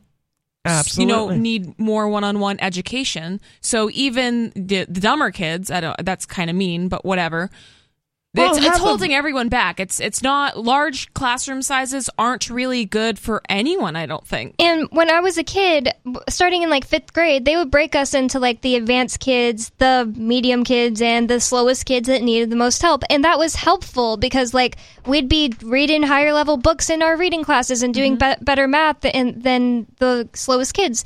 But they have now decided that that's racist, and they don't have advanced and medium. Everyone's the same. It's like that is doing exactly what Nikki said, making everyone as slow as the slowest kid. Well, and what happens is the more intelligent kids, they're not stimulated. So like Arya said, your grades start declining because you're not paying attention. You're doing other things. Why should you pay attention? Right? Exactly. So like I remember in high school, I skipped class all the time because I was bored, and I would go hide in the library and read. I wasn't doing anything bad. I was just trying to learn. So I'm like, I'll read all these history books and all this other stuff because what I'm learning, I know geometry. I'm not going to that class. I want to learn something new. I want to be stimulated. And I think a lot of children and teens are feeling that way. I think English classes are probably one of the worst examples I can think of because I got excellent grades in all of my English classes long after I stopped paying attention. Like my 9th grade English class, I passed with a 100, and I literally just sat at the computer writing a novel every single day. And the justification for that was that, well, I was doing English and I was demonstrating a mastery of the concepts without having to actually do those particular assignments. Well, everyone else was, where do you need to use a comma in this sentence? I was over there writing a book. It was terrible. Don't get me wrong. I'm sure it was terrible. There's no surviving. But you knew where to put the comma. Yeah, but I knew where to put the comma, right? And it's like, if you're in the 9th grade and you still don't know how to use a comma, then another year of it's not going to help you. Mathematics was the same way. It wasn't until my 9th grade year of schooling that we actually got into new concepts in mathematics. And that was when I took, I think, geometry. I think other than that, it was all just multiplication, division, and some variables here and there. Pre-algebra, algebra, all of that, multiplication. Prior to that, it was the same crap year after year. Yeah, it started with addition and subtraction in 1st and 2nd grade or whatever, but why? In the 6th grade, were we still learning multiplication, addition, and subtraction? For the students who had mastered it 3 years ago were bored out of their minds. But because some people didn't get it the first time, they had to get it hammered into their head again. And you know what? Those same people are adults now, and they still don't get it. Mm-hmm. And maybe math just isn't what they should be spending any moment of their time on. Like, some people will never need math in their life. They're masters at something else, though, and they're productive members of society. It's like, why can't kids just be like, I'm not getting this math thing. I'm going to opt out of this class and spend my time on all English or, whatever. That would have been fantastic, but no, that's not the way the public school system is set up. I mean, the public school system, as I understand it, it was designed to be as factory-like as possible, to churn out kids who are to be unthinking, automaton, smart enough to follow orders, and dumb enough to quit, and dumb enough to follow them. I think is dumb enough and smart enough to just follow orders. I think is what I'm trying to say. And the Socratic experience presumably will help you educate your kids in a way that is better than the public school system. But I'm going to tell you, there's nothing it could do that's worse. Yeah, literally. Because the public school system is such a complete waste of time. I don't know anyone who looks back on their life, man, thank God I had that public education, that got that high school diploma to see me through life, because it really prepared me for the trials and tribulations ahead. It hasn't happened. And I don't think it will ever happen. But before we get into that, we were talking about the Free Beacon article here about diversity training among the feds.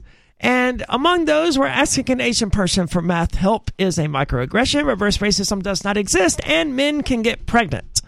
Reverse racism, is that racism against white people? Yes. Wow. I would suggest that reverse racism also does not exist because there's just racism. Yeah. Yeah, exactly. It's not reverse racism, it's just racism. Right. But that's because we're part of the new racism definition, people. We're like, it's racist to do that, and it doesn't have any of the superiority or inferiority aspects to it. It's like treating this Asian person as different, as being better at mathematics is racist, according to my worldview, and I presume the two of you feel the same way. Whereas under the classic definition, that's not considered racist because you're not saying they're inferior because of their race. You're saying they're superior. But to me, it's still racist. These are just a few of the lessons imparted to government workers in diversity trainings and presentations in 2021, according to documents obtained by the Wall Street Journal. The materials, summarized in a December 30th editorial, show how once fringe ideas have saturated the federal bureaucracy, from the Department of Veteran Affairs to NASA and the military.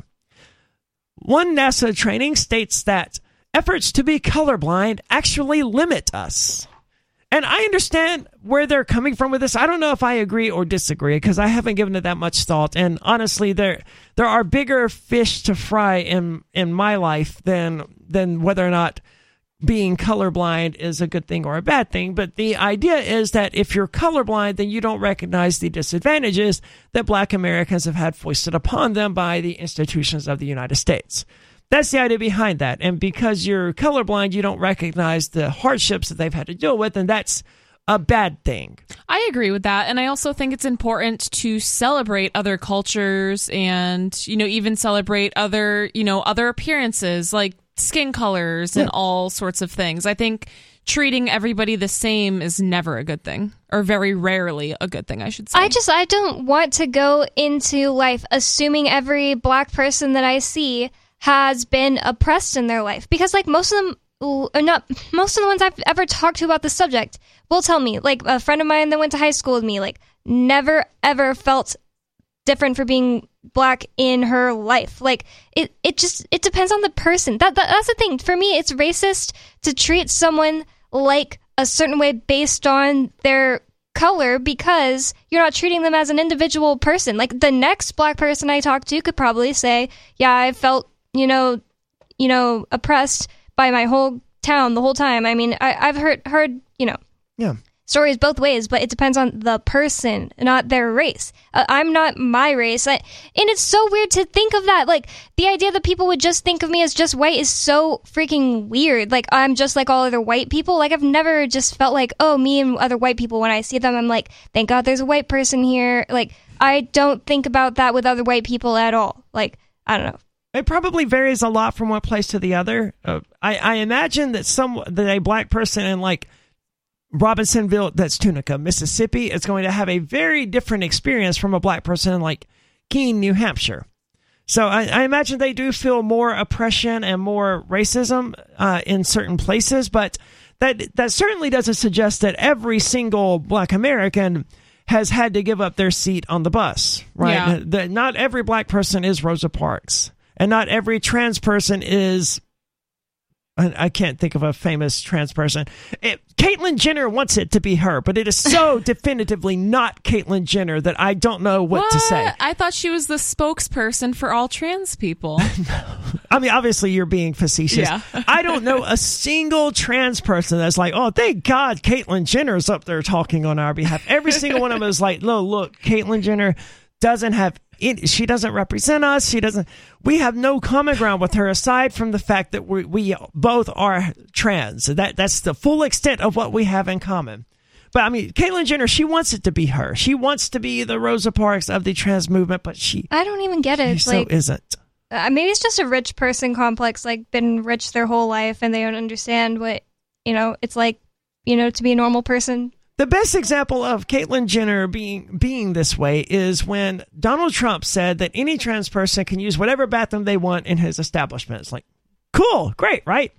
At the same time, the reason that this was even being discussed was because the state of North Carolina or South Carolina or West Virginia or Virginia, one of these states in the I think it was North southeastern Carolina. part of the United States had just passed a law that that people have to use the public restroom that is denoted on their birth certificate. So if your sex said male, then you had to use the men's room in this state.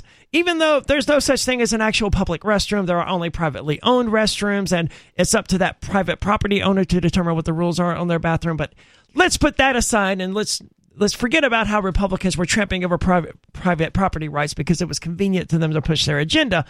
This state had this rule that if you had female on your birth certificate, you had to use the women's room, and if you had men, you had to use the men's room.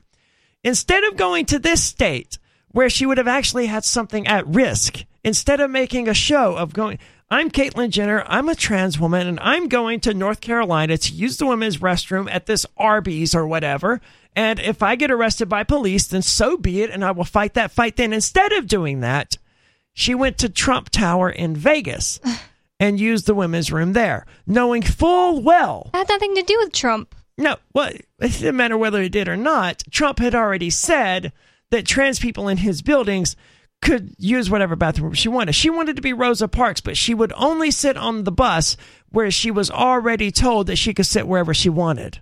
That's so weird. I never even heard that story. She did it. She made a video showing her walking into Trump Tower to go, or whatever property it was, to go in there and use the women's room. But like, it's so embarrassing. But like, he had just said, and the whole reason she was doing it because he had said that she could do it. Instead of going to North Carolina, where it would have actually created a scene, where it could have actually caused a problem, where she could have done something to actually fight for the rights of trans people. So anyway, she wants it to be her, but it isn't her. I don't remember how I got into that at this point. We're saying not every black person is Rosa Parks. Yes, and not every trans person is whoever. Yeah. And like the idea of being black and people treating me that way when I don't feel that way myself is so cringe. And one thing I love about Kanye's wearing a White Lives Matter shirt, it gave you kind of a taste of what Before he jumped the shark. Yeah, sure. But it gave you kind of a taste of the cringe you might feel imagine if in a parallel universe, people were all treating white people the way that the media wants us all to treat black people. Like, some people are going to be like, oh, yeah, I like this, and I'm glad that, whatever, the Black Lives Matter thing is happening. But some people are probably, like, really cringed out by it. Like, I've never... most people that I told that I was Ukrainian to before were like, what's that? Is it Middle Eastern or European or what?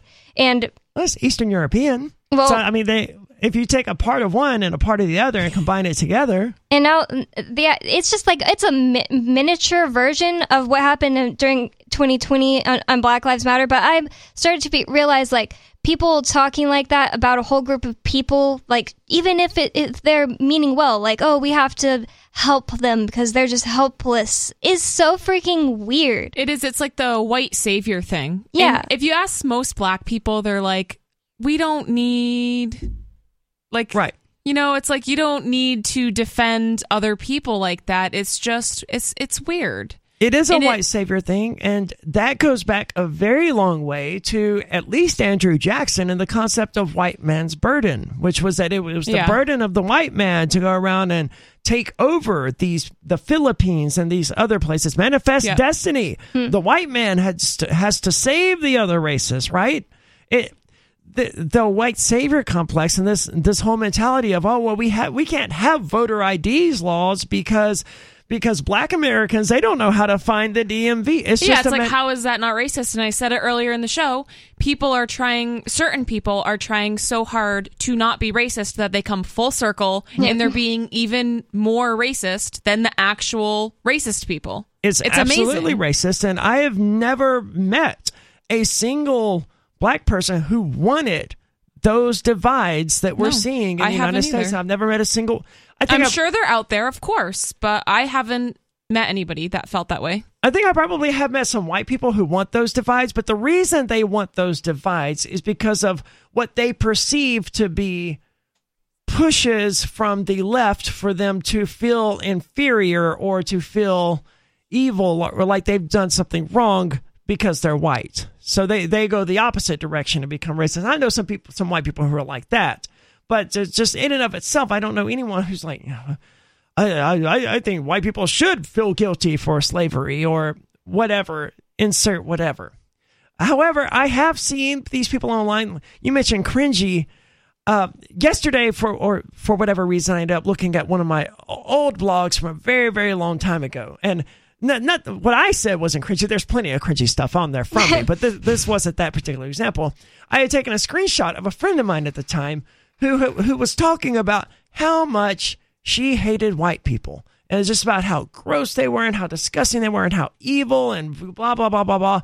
And like, bitch, you are whiter than I am, well, right? She was the whitest person I've ever seen, just completely white. Her name might as well have been Brittany. She was a straight up white, no minority in her whatsoever. But that didn't stop her from just going off at No, length. I know a lot of white people like that, where they're like, oh, it's one thing if it's funny, if it's a joke, it's like, oh, stuff white people do, like, oh, only a white person would do this. Like, yeah, I love saying that to Mark. You know, like that type of stuff is funny.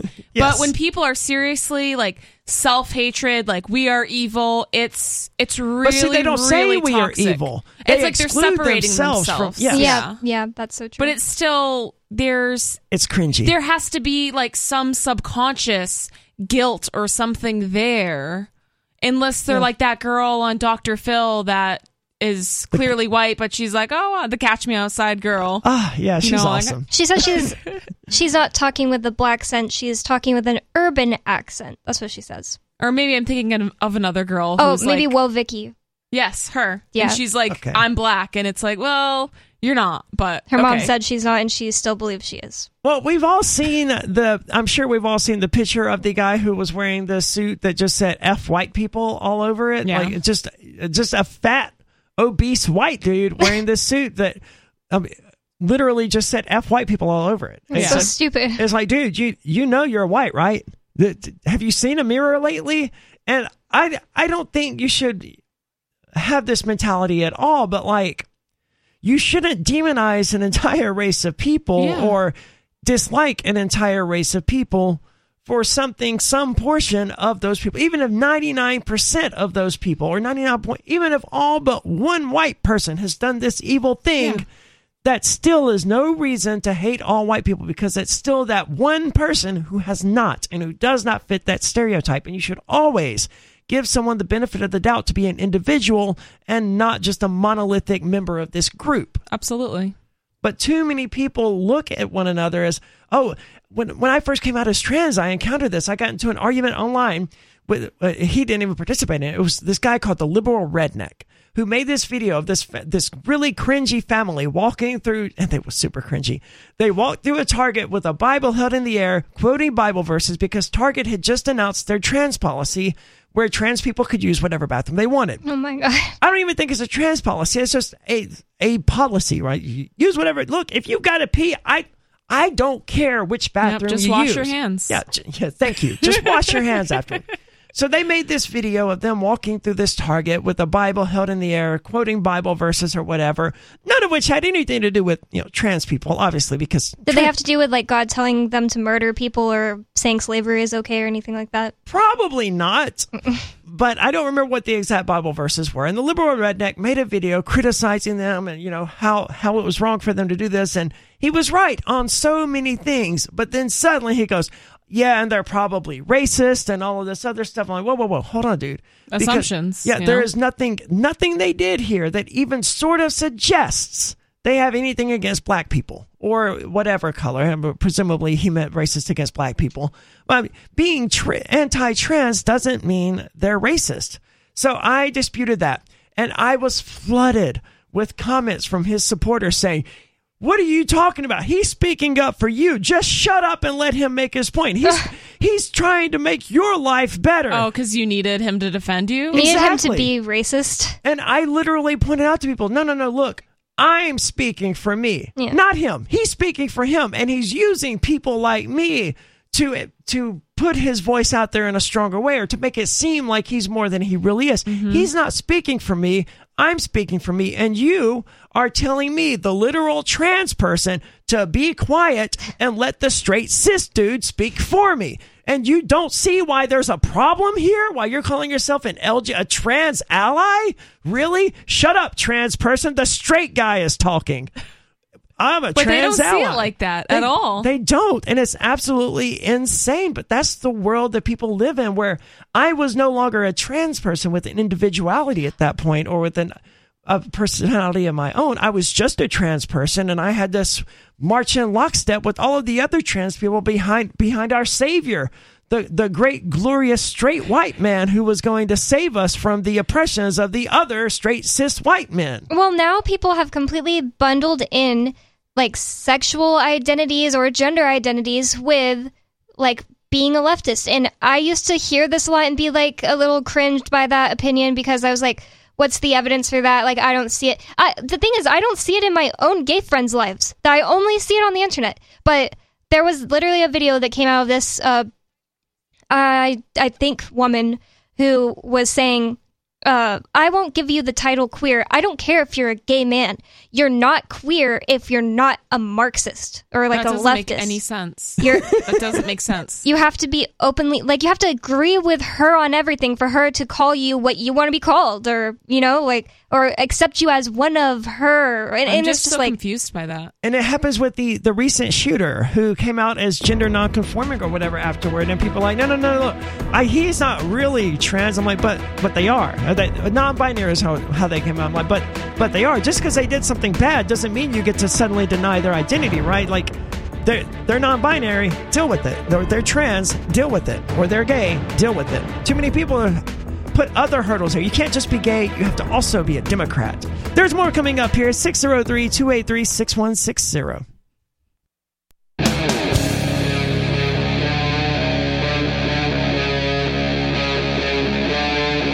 Free Talk Live.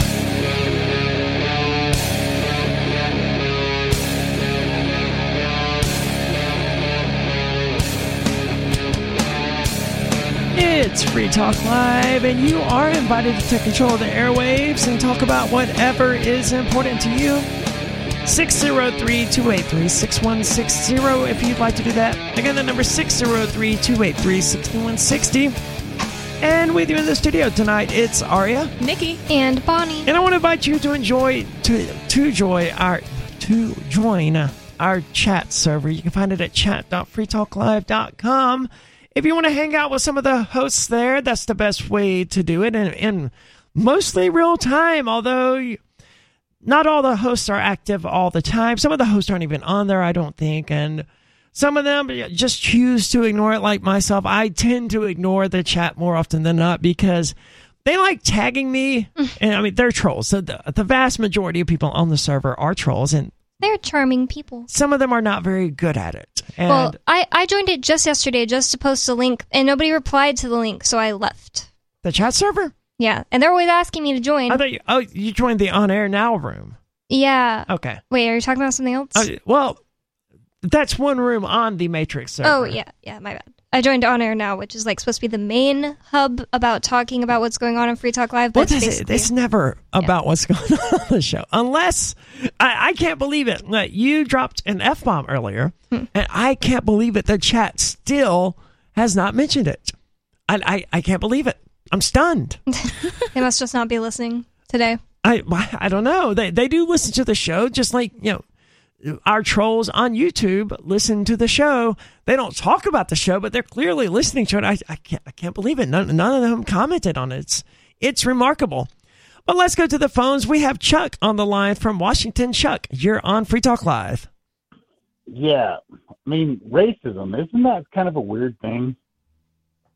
It is weird to it be really racist. is.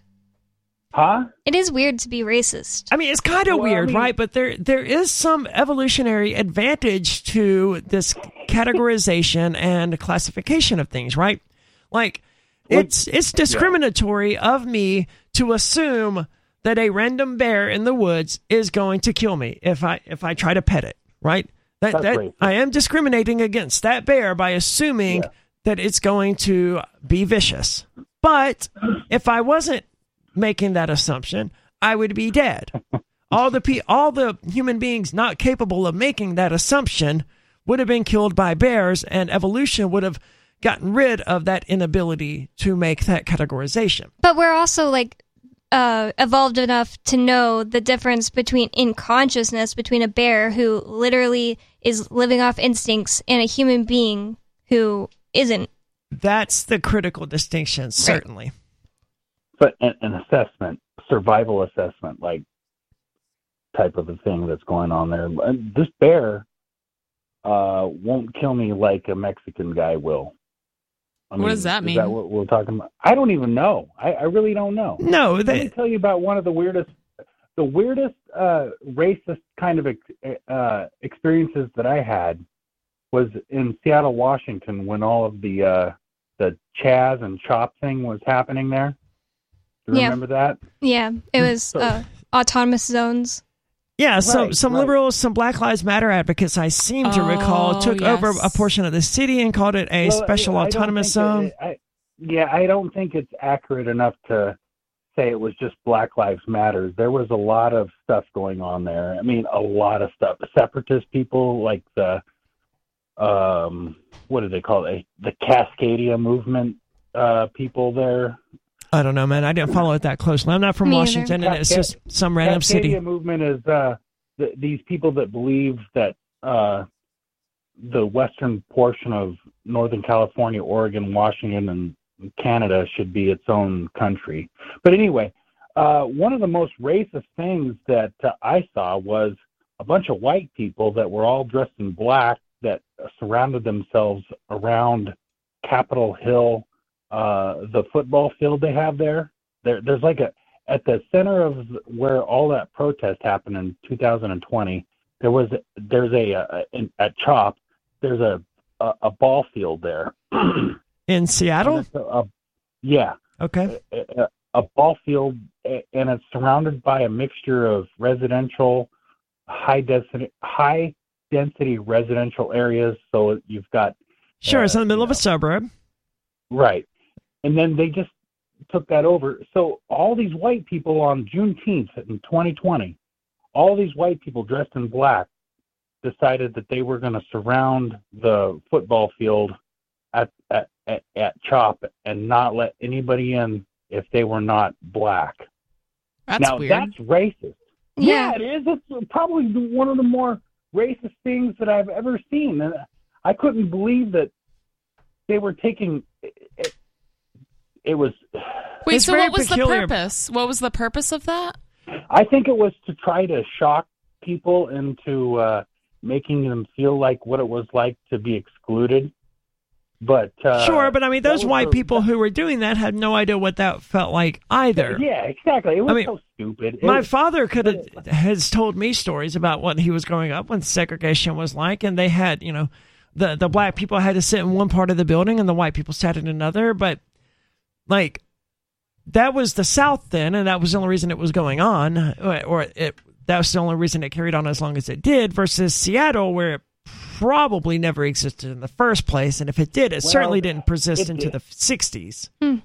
Well, yeah, the Pacific Northwest does have its variation of racism, but so does New Hampshire, but it's very, very different to say that the black people in New Hampshire have common struggles with the black people in Mississippi. These are very different areas with very different histories. Absolutely. I think that needs to be talked about when you're in an intellectual conversation about racism and classism, I guess you could call it. I don't know. Yeah, there are certainly a lot of important things to discuss on the matter. Thank you so much for the call tonight, Chuck. I mean, I don't have the answers, and I don't like thinking of people in terms of groups and categories, and I don't even like thinking of black people or white people. I prefer to think of people as people, individuals with characteristics. And sure, maybe some of them share certain characteristics, and maybe some of them don't, but those characteristics don't define them. And individuals can always be different from whatever stereotypes exist surrounding people with those characteristics. Like people always, we mentioned this during the last break, people always assume that I'm a liberal, that I'm a Democrat. Like, I don't even have to speak, when I go to the anti-free state rallies here in Keene, you can see the visible confusion on these people's faces when they try to figure out what my politics are, because they see me and they go, oh, I need to hand this person a sign. Wait a minute. This person has a sign that talks about freedom. Why could a trans person want to be free? That was one of the things I mentioned recently to the documentary crew who was out here for the Crypto 6 film, which is currently in the works. They were talking about the problems that free staters and libertarians seem to have appealing to minorities. And I was like, well, libertarians are bad salesmen. That's all there is to it. We're terrible at selling the ideas of liberty. He was, well, what do you mean? I was like, how can you fail to reach a black person in the United States with the history that black people in the United States have had? How do you fail to reach them with the ideas of liberty?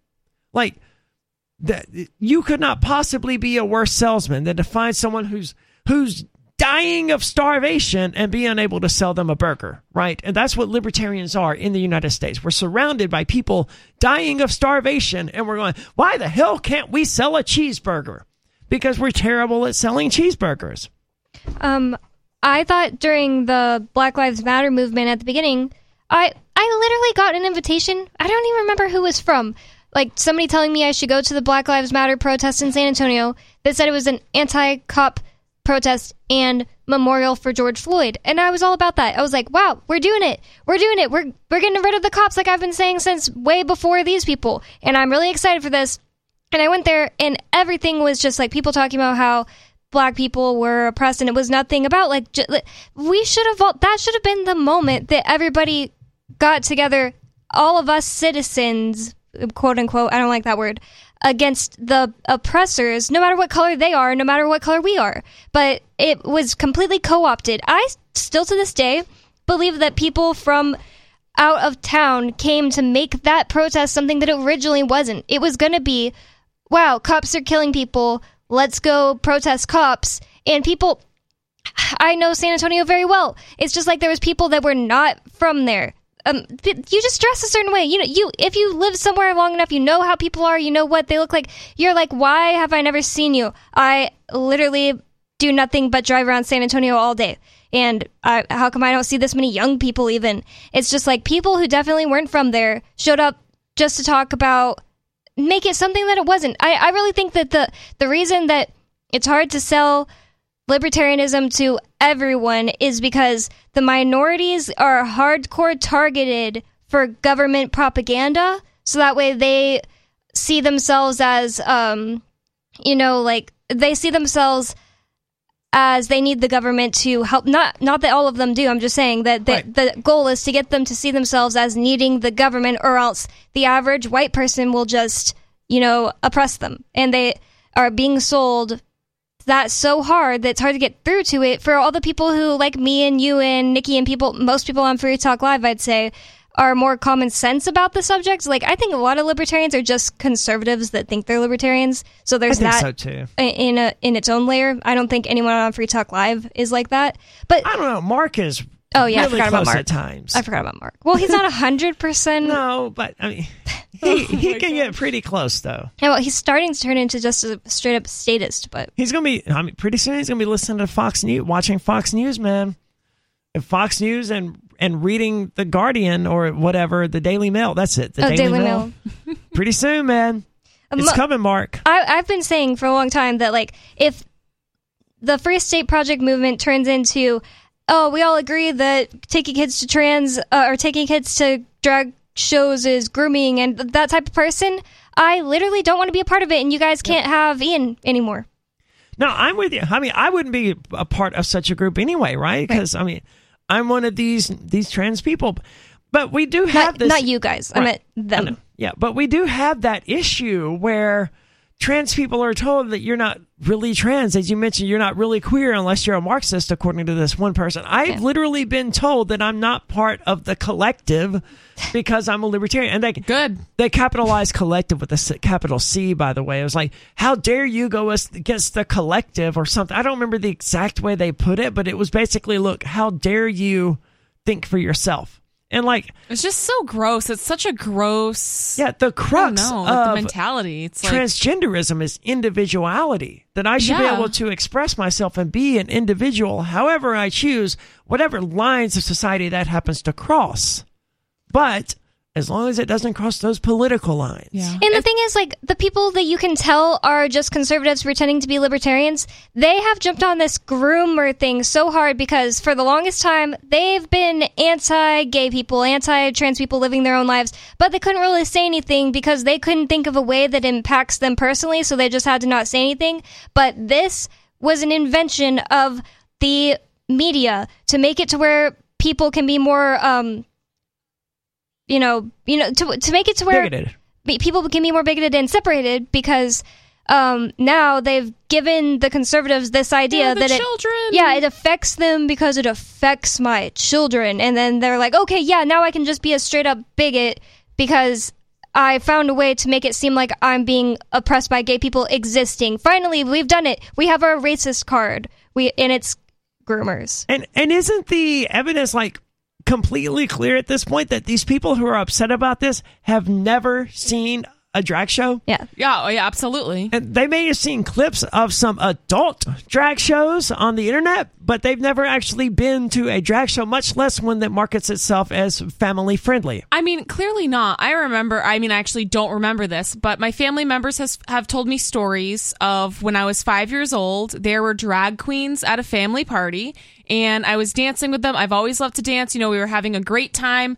I probably didn't realize that they were men dressed in women's clothing. Like, I didn't know what a drag queen was, right? But I wasn't traumatized by it. They didn't try to molest me or anything. Like, it was totally fine, wholesome fun. There were no dildos involved. Like, it was just normal. So I don't really understand why there's just this huge controversy over it. The best example I've seen, the best explanation that I've seen was on the TikTok video that we posted about the drag queen discussion, where someone pointed out that, drag queen entertainment is just like any other form of entertainment. You wouldn't take your kids to go see, you wouldn't take your 6-year-old to see Halloween Ends, right? But you would take them to go see Frozen 2 or whatever. Well, some drag shows are on the Halloween Ends kind of things where they're for adults only, or on the Basic Instinct kind of thing where you may see Sharon Stone flash the entire audience. Mm-hmm. Some of them are on that side of things, but some of them are on the Frozen side of things where they are family friendly. And to equate all drag shows as being family friendly or family unfriendly because, Halloween Kills isn't for kids, and that means all movies are bad for kids. It's fundamentally not how that form of entertainment is. And it's obvious when you think about this in that context, because I can think of a lot of music that I wouldn't necessarily encourage a 5-year-old kid to listen to. Right. But I can think of plenty of music that I would say, hey, 5-year-old kid, here. Like, I wouldn't hand a 5-year-old kid the latest Tool album and be like, here you go, kid, you're welcome. Here's some Cannibal Corpse. Well, I chose Tool for a very specific reason. It's not because they have profane lyrics or adult themes or anything like that. It's just, it's overly complicated stuff concepts, that a 5-year-old kid would not be. They want to sing Happy Birthday and Twinkle Twinkle Little Star and very simple little melodies like that. Tool has no appeal to them whatsoever. So obviously music isn't bad for 5-year-olds just because, I could give a 5-year-old Cannibal Corpse or Gwar or whatever. I wouldn't do that, but, I could. And you wouldn't say, well, music is rotting the brains of 5-year-olds or turning them into, kitten-eating Satan worshipers or whatever it is. Insert whatever kind of crazy conspiracy theory you have, because it's just a form of entertainment.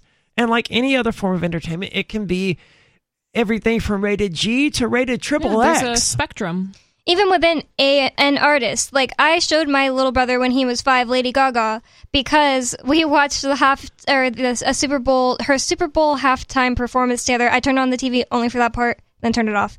And he was like, "Wow, I love Lady Gaga." After that, so I showed him Lady Gaga, but I wouldn't show him certain songs because she has some songs about masturbation and stuff. Yeah, I mean that's the case with everything, right? Some of it's family friendly and some of it isn't, and some ideas are good and some of them isn't. And we're talking about bad ideas here, particularly those from the government and Not all of them are terrible ideas, but even the ones that are good ideas seem to be implemented badly because it is the government. But again, I'm torn on the matter because I feel like the government should have its feet held to the fire. Like, if the government's going to put people in prison, then yes, they have to have a 100% pro-trans policy about trans inmates. Well, I'm sorry, you're the government. You're the one putting people in prison. Therefore, you should have this policy that is most tolerant and accepting toward the people that you're putting in prison because you're not giving them a choice. So, another NASA manual identifies the words, quote, America is a melting pot, and don't you want a family, as microaggressions. Wait, what? What did that mean? Yeah, where is that from? America is a NASA. melting pot, and don't you want a family? Yeah, two separate quotes.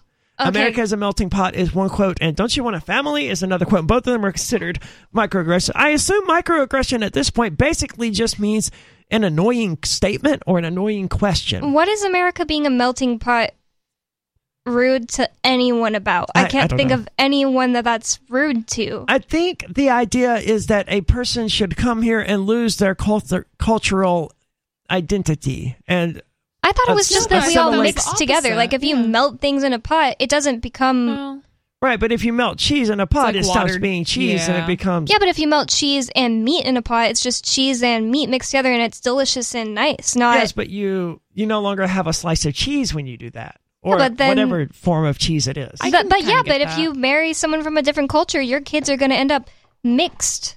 They're going to be speaking mixtures of languages. They're going to literally be mixed in color. They're going to Right, have... I'm not saying it's a good thing or bad thing. I'm just saying that's what I get it. that's what they're saying is that, if you melt all of these ingredients together, you might have a great soup, but you no longer just have an individual carrot or an individual potato or That's whatever. evolution. That's moving, people getting together, people, voluntarily exchanging ideas and cultures. I love that. That's one of the best things about life. The don't you want a family one is super annoying. Yeah. That one is annoying. Yeah. So about the microaggressions, pretty much a microaggression can be literally anything.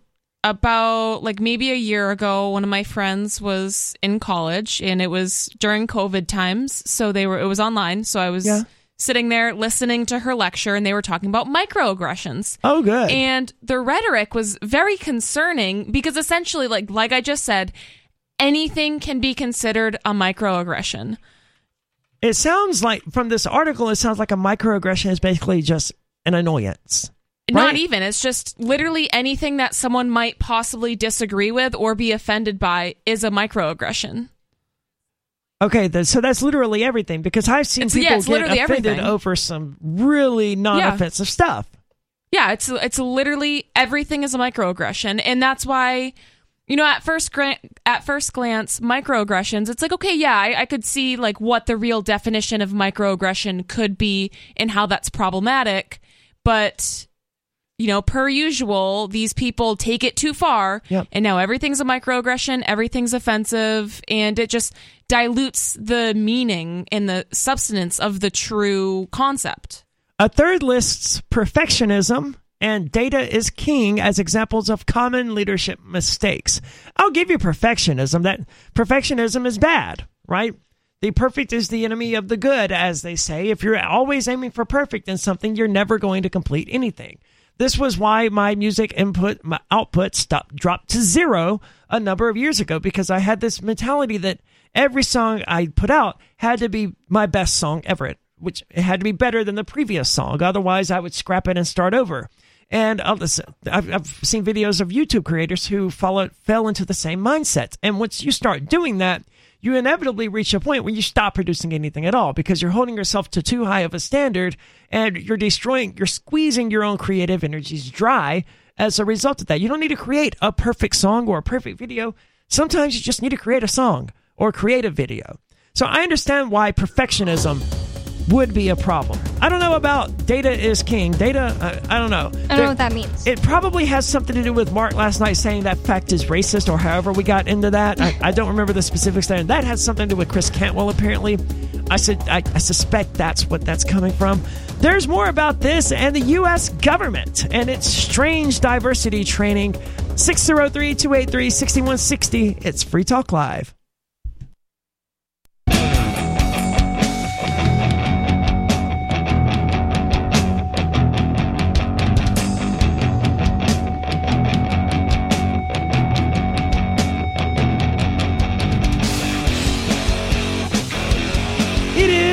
Talk Live, and you can join us. 603-283-6160 if you'd like to do that.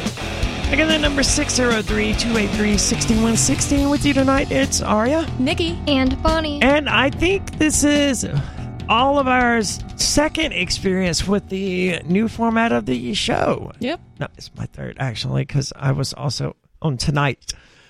What do the two of you think about it?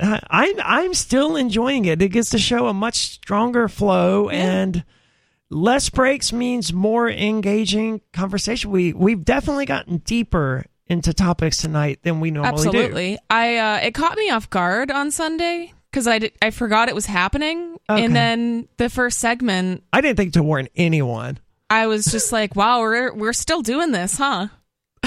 Yeah, I was like that for the first night as well. I looked up, I was like, all right, it's time for that 7:15 break or whatever. I was like, no, we're not doing that. 7:15 Yeah. break. You know, I really like it. I think that a lot of the times I feel unhappy with my day before. I don't think about it a lot, but if I ever feel like, I don't like how I was on Free Talk Live yesterday, it's because like I feel like I could have said that better. And you know, when you have more time to think out what you're saying instead of feeling really rushed to just get it out perfectly the first time, it's like I can be like, yeah, well, I said that, but I kind of mean it like this, you know?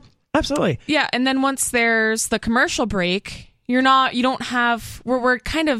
moved on from that, you know? So it's not like we rarely circle back and it's like, let me clarify what I said. Sometimes we do that, but rarely, or you don't think of it. Yeah, you're way past it on different subjects. Yeah, it's like we're talking about something different, or, you know, we've moved on. Well, obviously, both of you always feel free to bring it back to clarify something you said earlier. God knows I'll do it. Like, I said something earlier, but I misspoke, and let me be more precise, because you're absolutely right, Bonnie. I mean, I don't think a lot of people realize this. I mean, there's no editing going out here. This is live broadcast. When I speak, it's being played over like 160-ish. We lost some stations recently with this, which like 160-ish radio stations throughout the United States, as well as on satellite radio. I mean, I don't know if it's satellite radio. It's satellite and on the internet and various other places. And people are going to download this podcast tomorrow, and they're going to listen to it. And there's been no editing to it whatsoever. I mean, people could be listening to it years in the future, too. Like, I listened to some 2006 ones when Ian was in jail because I was just like, vintage Ian. And there's very little prep. There's prep in the sense that, I mean, a lot of people think, what do you mean you guys don't prep for the show? It's like, that's not what Free Talk Live is, and that's not what it's ever been. We bring in articles to talk about, and we call it show prep, right? And a lot of the times, true, we don't read these articles. We get a gist of them sometimes beforehand. Sometimes we don't even do that if it just seems like an interesting topic. Like this one here, I didn't read this article beforehand, but the point of the show prep isn't, it's supposed to be improvisation. How do you prepare for improvisation, right? That it's the same question every improv comic has to ask, and we're improv talk show hosts. Like, you can't sit down and write a script and prepare for that. You just... Especially because we're open phones. Yeah. Oh, yeah, right? I have no idea what this lunatic from New Mexico named Sarah is about to talk about, but she is on Free Talk Live with us. Sarah, you're on Free Talk Live. Yes, I just wanted to bring up the lie detector. I have seen a lie detector show on PBS last night, and I really thought it was really intriguing. So the conclusion of the matter is that it does work. I mean, they still use sometimes. It. It's not like, I mean, it's based on science. I mean, what is your opinion on it? Well, I think I don't know exactly what they use, but I'm assuming they use things like heart rate, maybe. They've certainly gone beyond the polygraph at this point. The polygraph has been proven to have an accuracy of only like 60-70%. Really? And so what do they use to... Well, it's not admissible in court. The polygraph isn't. No, I know. But like, I don't like any sort of technology that erases the human element. I don't like mind reading technology or anything in that direction. I don't like lie detection technology. But there's this game called BS, right? It's a card game. And basically you end up having to tell a lie to the people you're playing. And I don't remember exactly the rules, but my family played this at family gatherings, and my grandmother, it did not matter if me or my sister tried to tell a lie while playing this game, bam, caught every single time. Because she knows your physical cues and, you know, your behaviors. Flawlessly so. And I feel the same way about my little sister. I would always know when she was lying because she's just bad liar. I'm a much better liar than her. Well, my grandmother, she had it. I don't know what tells we had, but she knew every single time before we would even open our mouth. She was like, BS, and that was the end of it.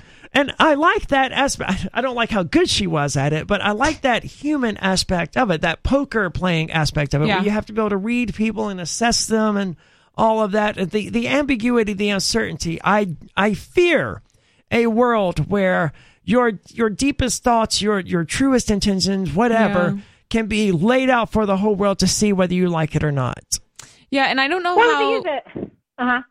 I was just going to say, I don't know how the polygraphs work, but I know, people like through meditation and in certain thought techniques, people can lower their heart rate, and, monks can take a soaking towel and dry it in seconds. I don't know if that's real, but, You're talking about the Wim Hof type of stuff, right? Yeah, I was saying Wim Hof. I never heard that about drying a towel. That's crazy and weird. I had heard something about that when I was in high school. It was like these Buddhist their monks body heat? who would do very similar things to Wim Hof, where they would go out into the wilderness and into the snowy wilderness wearing only a wet towel.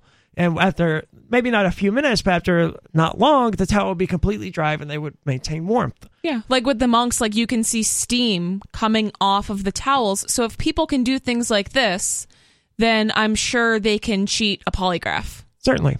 Well, that's why it's not admissible in court, right? If it's wrong even 1% of the time, then you could lead to a false conviction. And you can't have that, right, Sarah? Wouldn't you agree? Well, I mean, let's say if you were accused of, let's say if you really committed a crime, okay, and then they threatened that you tell me the truth, what happened to you, or we're going to put you on this lie detector test, what would you say? Would you lie to them and put you on a lie detector, or would you tell the truth? You have to consent to being on a lie detector test. So I would say, nothing, I want to talk to a lawyer. That's what you should always say. Let me reverse that question a bit, Sarah. They say you did not commit this crime. You did not do it. You know you didn't do it. But they put you up to a polygraph test, which you agree to take because you didn't do anything wrong. Why should you be afraid of a polygraph test? You're telling the truth. But you failed that polygraph. No. Let me finish the freaking question, Sarah. But you failed the polygraph test. What then? Okay, why would you fail the polygraph test? It was based on science. She just watched a propaganda show last night, and now she's just convinced that, it's based on science, and polygraphs can never be wrong, and that's what happened. Sarah watched something on PBS. Yeah. She said. And if they're even wrong 1% of the time, if you're that unlucky, 1 out of 100, then you're going to jail forever for something you didn't do. Well, I don't know how they do it, but it is used in court. And no, they're not. What I gather is that most of the time it's a good detection that you're lying. So it is being most of the time is not good enough, Sarah. Maybe on Maury. We don't have a court system where you have to be mostly convinced that the person is guilty. You have to be completely convinced beyond a shadow of reasonable doubt. And the polygraph test, which is the most common lie detector test, I'm assuming the documentary that you watched went a little bit beyond the basic polygraph test because that's 1960s type stuff, and it's known to be inaccurate. I'm looking for the numbers here, and I got to tell you, I just can't find it. I just can't find an example, a percentage of how often the polygraph test is wrong. You would think a freaking Google result of how often are lie detector tests wrong would lead exactly to the number that you're looking for. Doing propaganda, and Google's propaganda, so I could see them hiding that. Here it is. I was not on Google. I was at Brave's default search engine, and it was... there have been several reviews of polygraph accuracy, Sarah. They suggest that polygraphs are accurate between 80 and 90% of the time. Mm-hmm. That means 10 to 20% of the time, they're wrong. 1 out of 10 is a lot if you're getting convicted of something you didn't do. Well, but that's only a part of it. They're going to have witnesses and other people, the DNA test, the fingerprint. Well, what if somebody's like you and just believes, I watched a show on PBS and now I think that polygraphs are 100% right all the time and it's based on science and now I'm going to convict them and I'm on the jury. Well, and you have to admit, so if you're a member of the jury, if anyone's a member of the jury, if someone fails a polygraph, even myself, if somebody failed a polygraph, it might be like, well, that seems pretty accurate, Yep. That would definitely change the jury's mind from innocent to guilty. Because I don't think the prosecutors would be allowed. The defense attorney would say, no, you're not allowed to call this a lie detector. And the judge would say, I agree, you're not allowed. But they would say, this is a polygraph detector that is used to determine whether or not someone is being deceitful. They would say something along those lines, that they would get as close to saying it's a lie detector as possible without, making the judge angry. And they would say something to the effect to that. But 10 to 20% of the time, Sarah, you're going to end up with someone who did not commit the crime going to jail because the polygraph test was wrong. Well, I mean, it's still a good tool. No, it's not. That's a terrible tool. Here's a hammer. 10% of the before they stick me on that machine. Here's a hammer. 10% of the time it's going to blow up and take your hand off. That's not a good tool, Sarah. Well, and if it even ruins one person's life where they have to go to prison for something they didn't do, throw the whole justice system away. Exactly. I mean, we should already do that, but yeah, definitely don't use a polygraph in court when someone's life is at risk. I agree entirely. But I mean, I don't know what else we would expect from Sarah, who is on the record as saying that she supports the death penalty, even though she knows. I didn't know that. She does. She supports the death penalty. And get this, she knows, she will admit, she's done it on the air. She will admit that there are people who are wrongfully convicted of crimes in American prisons. And she knows, we've gotten her to agree to this on there, that with the death penalty, it means some number of people killed by the government will be innocent. And she's okay with that because we'll still occasionally kill an actual murder. Wow. And she's admitted that on the air multiple times. I'm not putting some weird spin on it. She has admitted that multiple times in those exact terms. She knows what she's saying when she says it. So I'm not at all surprised that she's fine with the polygraph test being wrong 10 to 20% of the time. I know, that's pretty mild compared to murdering people for things they didn't do.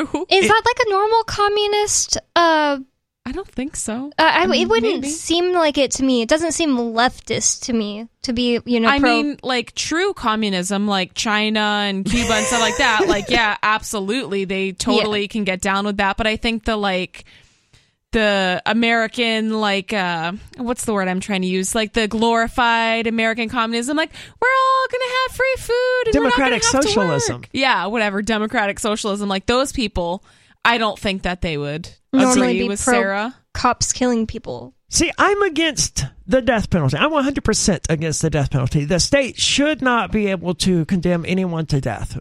And this includes people who aren't Americans. So they shouldn't be able to have war. They shouldn't be able to drop bombs. They shouldn't be able to point at someone and say, I think it's time for you to die. They should not have power over life and death. Full stop. End of story. Yeah. However, I argue that a person who's been convicted of a crime in a jury should be able to request the death penalty. Well, I think anyone should be able to request to not be alive anymore if they want to. I agree entirely. Criminal or not, if you don't want to be alive anymore, then that's your decision. It's literally your life. Right. I'm with you 1,000%. And the criminal justice system, it denies in that it keeps people from killing themselves, right? So Jeffrey Epstein, whether or not he did or didn't kill himself, he had the right, I would argue, to kill himself. Yeah. It's my life, right? What more fundamental right could I have than to end it if it's mine? The idea that I can't end it suggests that my life isn't mine, it's yours. Other people have authority over me. And I'm not suicidal or any means, don't get me wrong. However, if someone is convicted of a crime and they choose to kill themselves, I don't see any reason why they shouldn't be allowed to do that. A lot of people would say that living the rest of your life in prison, not on your own terms, without any freedom, is worse than death. It's like what John Stark said. There are more evil things than death. Yep. And it's certain, and I don't mean, someone who gets convicted and they get sentenced to life prison and so they say, okay, well, I want to be put to death. I don't mean giving them 40 years of death row. I mean, take them out the next day and put a bullet in them, right? Like, let them die as quickly and efficiently as they want. At that point, they've requested to die. So, I mean, don't torture them to death or anything, but like, bullet back of the head, problem solved. Because it would be better, I think, to be dead than to live an entire life in prison. Now, I understand you would want to have some level of restraint on this, right? You wouldn't, okay, this person's going to prison for 3 years or 5 years or whatever, and they've asked to die. Well, you may want to send them to psychiatrists. You may want to reevaluate some options a bit. Yeah. And maybe the hospital will determine that they just want to die. And right. Maybe. Or like give them a couple weeks to think it over, absolutely. maybe. But you wouldn't want to, but it would be a dangerous power, I would argue. Because sure, the person who's sentenced to 3 years, it may seem like the end of the world right then, right? But give them a few weeks to adapt to life in prison, as awful though it will be, and they'll realize that they can adapt, and they will get released, and they will be free again, and it's worth living for. Mm-hmm. So you wouldn't want to just like, all right, well, they said they want to die, go pull a bullet in them. You know, it'd be even more, not wasteful of time and resources is just if everyone was trained on and used and allowed to use guns, deciding to go rape someone would just be like deciding to kill yourself. Yeah, because I will defend myself if you try to assault me. Another good solution to this whole death penalty thing would be to, stop prosecuting victimless crimes. Or as I like to call them, harmless choices. That was what I called them 4 years ago when I first ran for sheriff. I was like, I don't even like the terminology victimless crimes because it's not a crime. It's not a crime at all. Well, It is a crime in the sense that it's a violation of the law, right? But it shouldn't be a crime because it's just a harmless choice. A harmless choice. I like that. Yeah. It's not hurting anyone. It's just a choice someone happens to make. But it's criminal in the United States for whatever bizarre, crazy reason.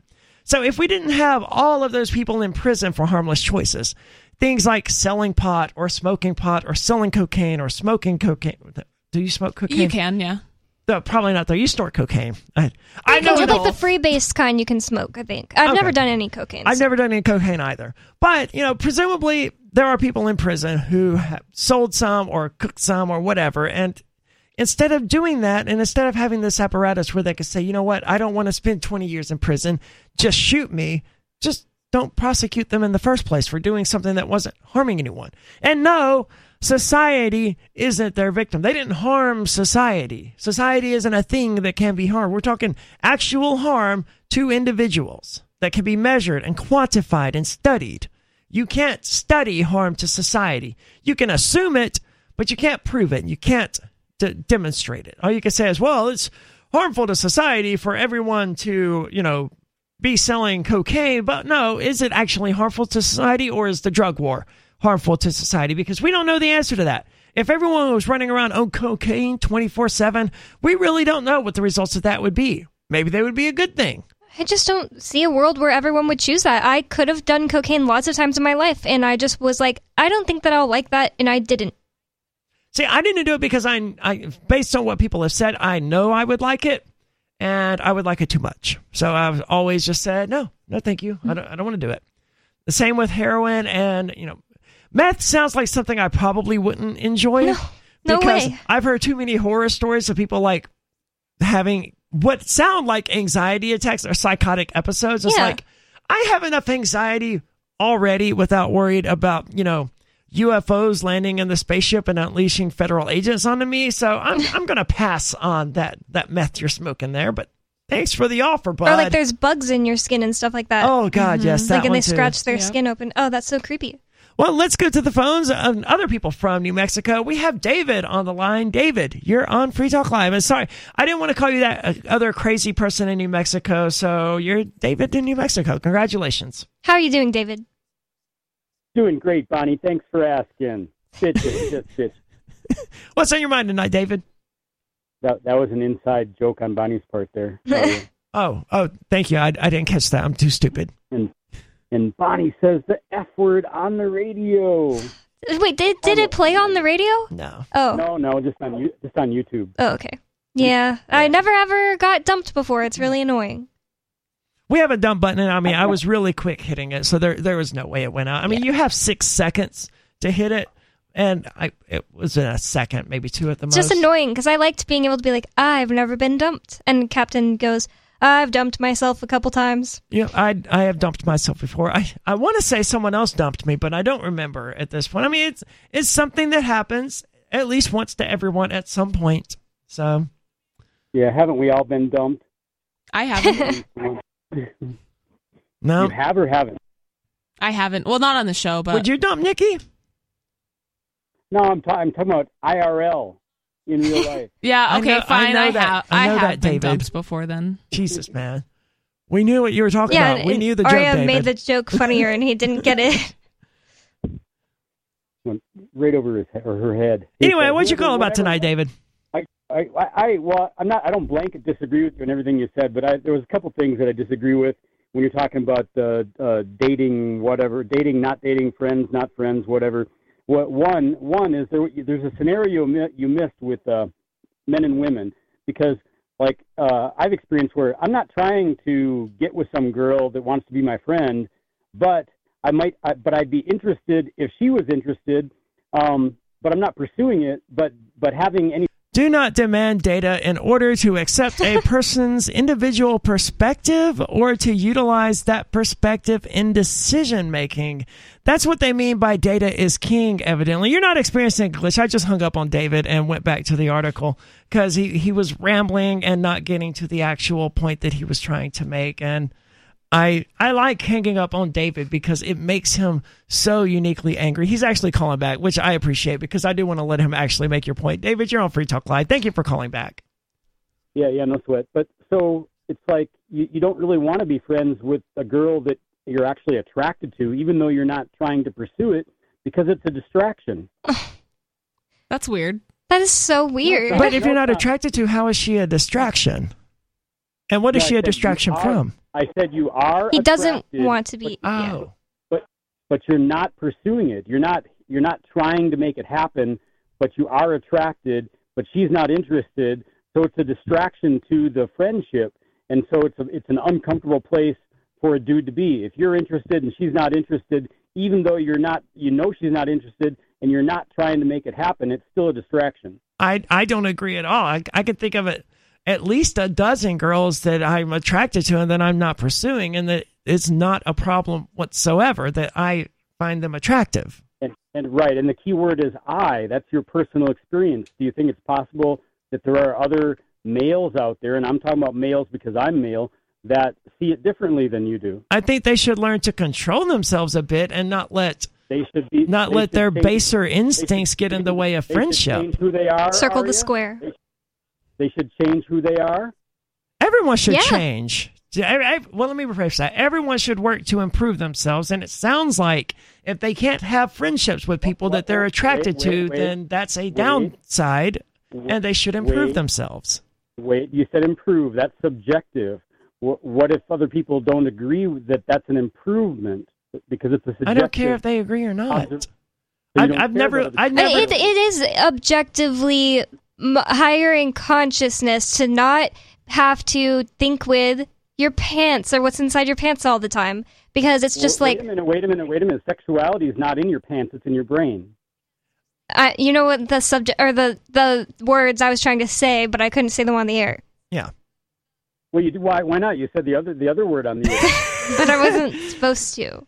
Yeah, I don't know, David. I've never lived my life caring what other people thought, man. And I don't think that's a very good way to live one's life. So maybe I'm the only one who thinks it's a downside. But I mean, a psychologist would agree that a person who can't maintain healthy relationships with people of the opposite sex because they're attracted to them has some issues they need to work out. And I don't think women should, drag men along who they can obviously tell that's the case. Like, they like me and I just like the attention and I'm just gonna... I think that's wrong in the other way too. It's like, don't just, have some compassion for the person. Let them down easy. Like Bill and Ted said, be excellent to each other. That's really what it comes down to. Just be nice. It's Free Talk Live.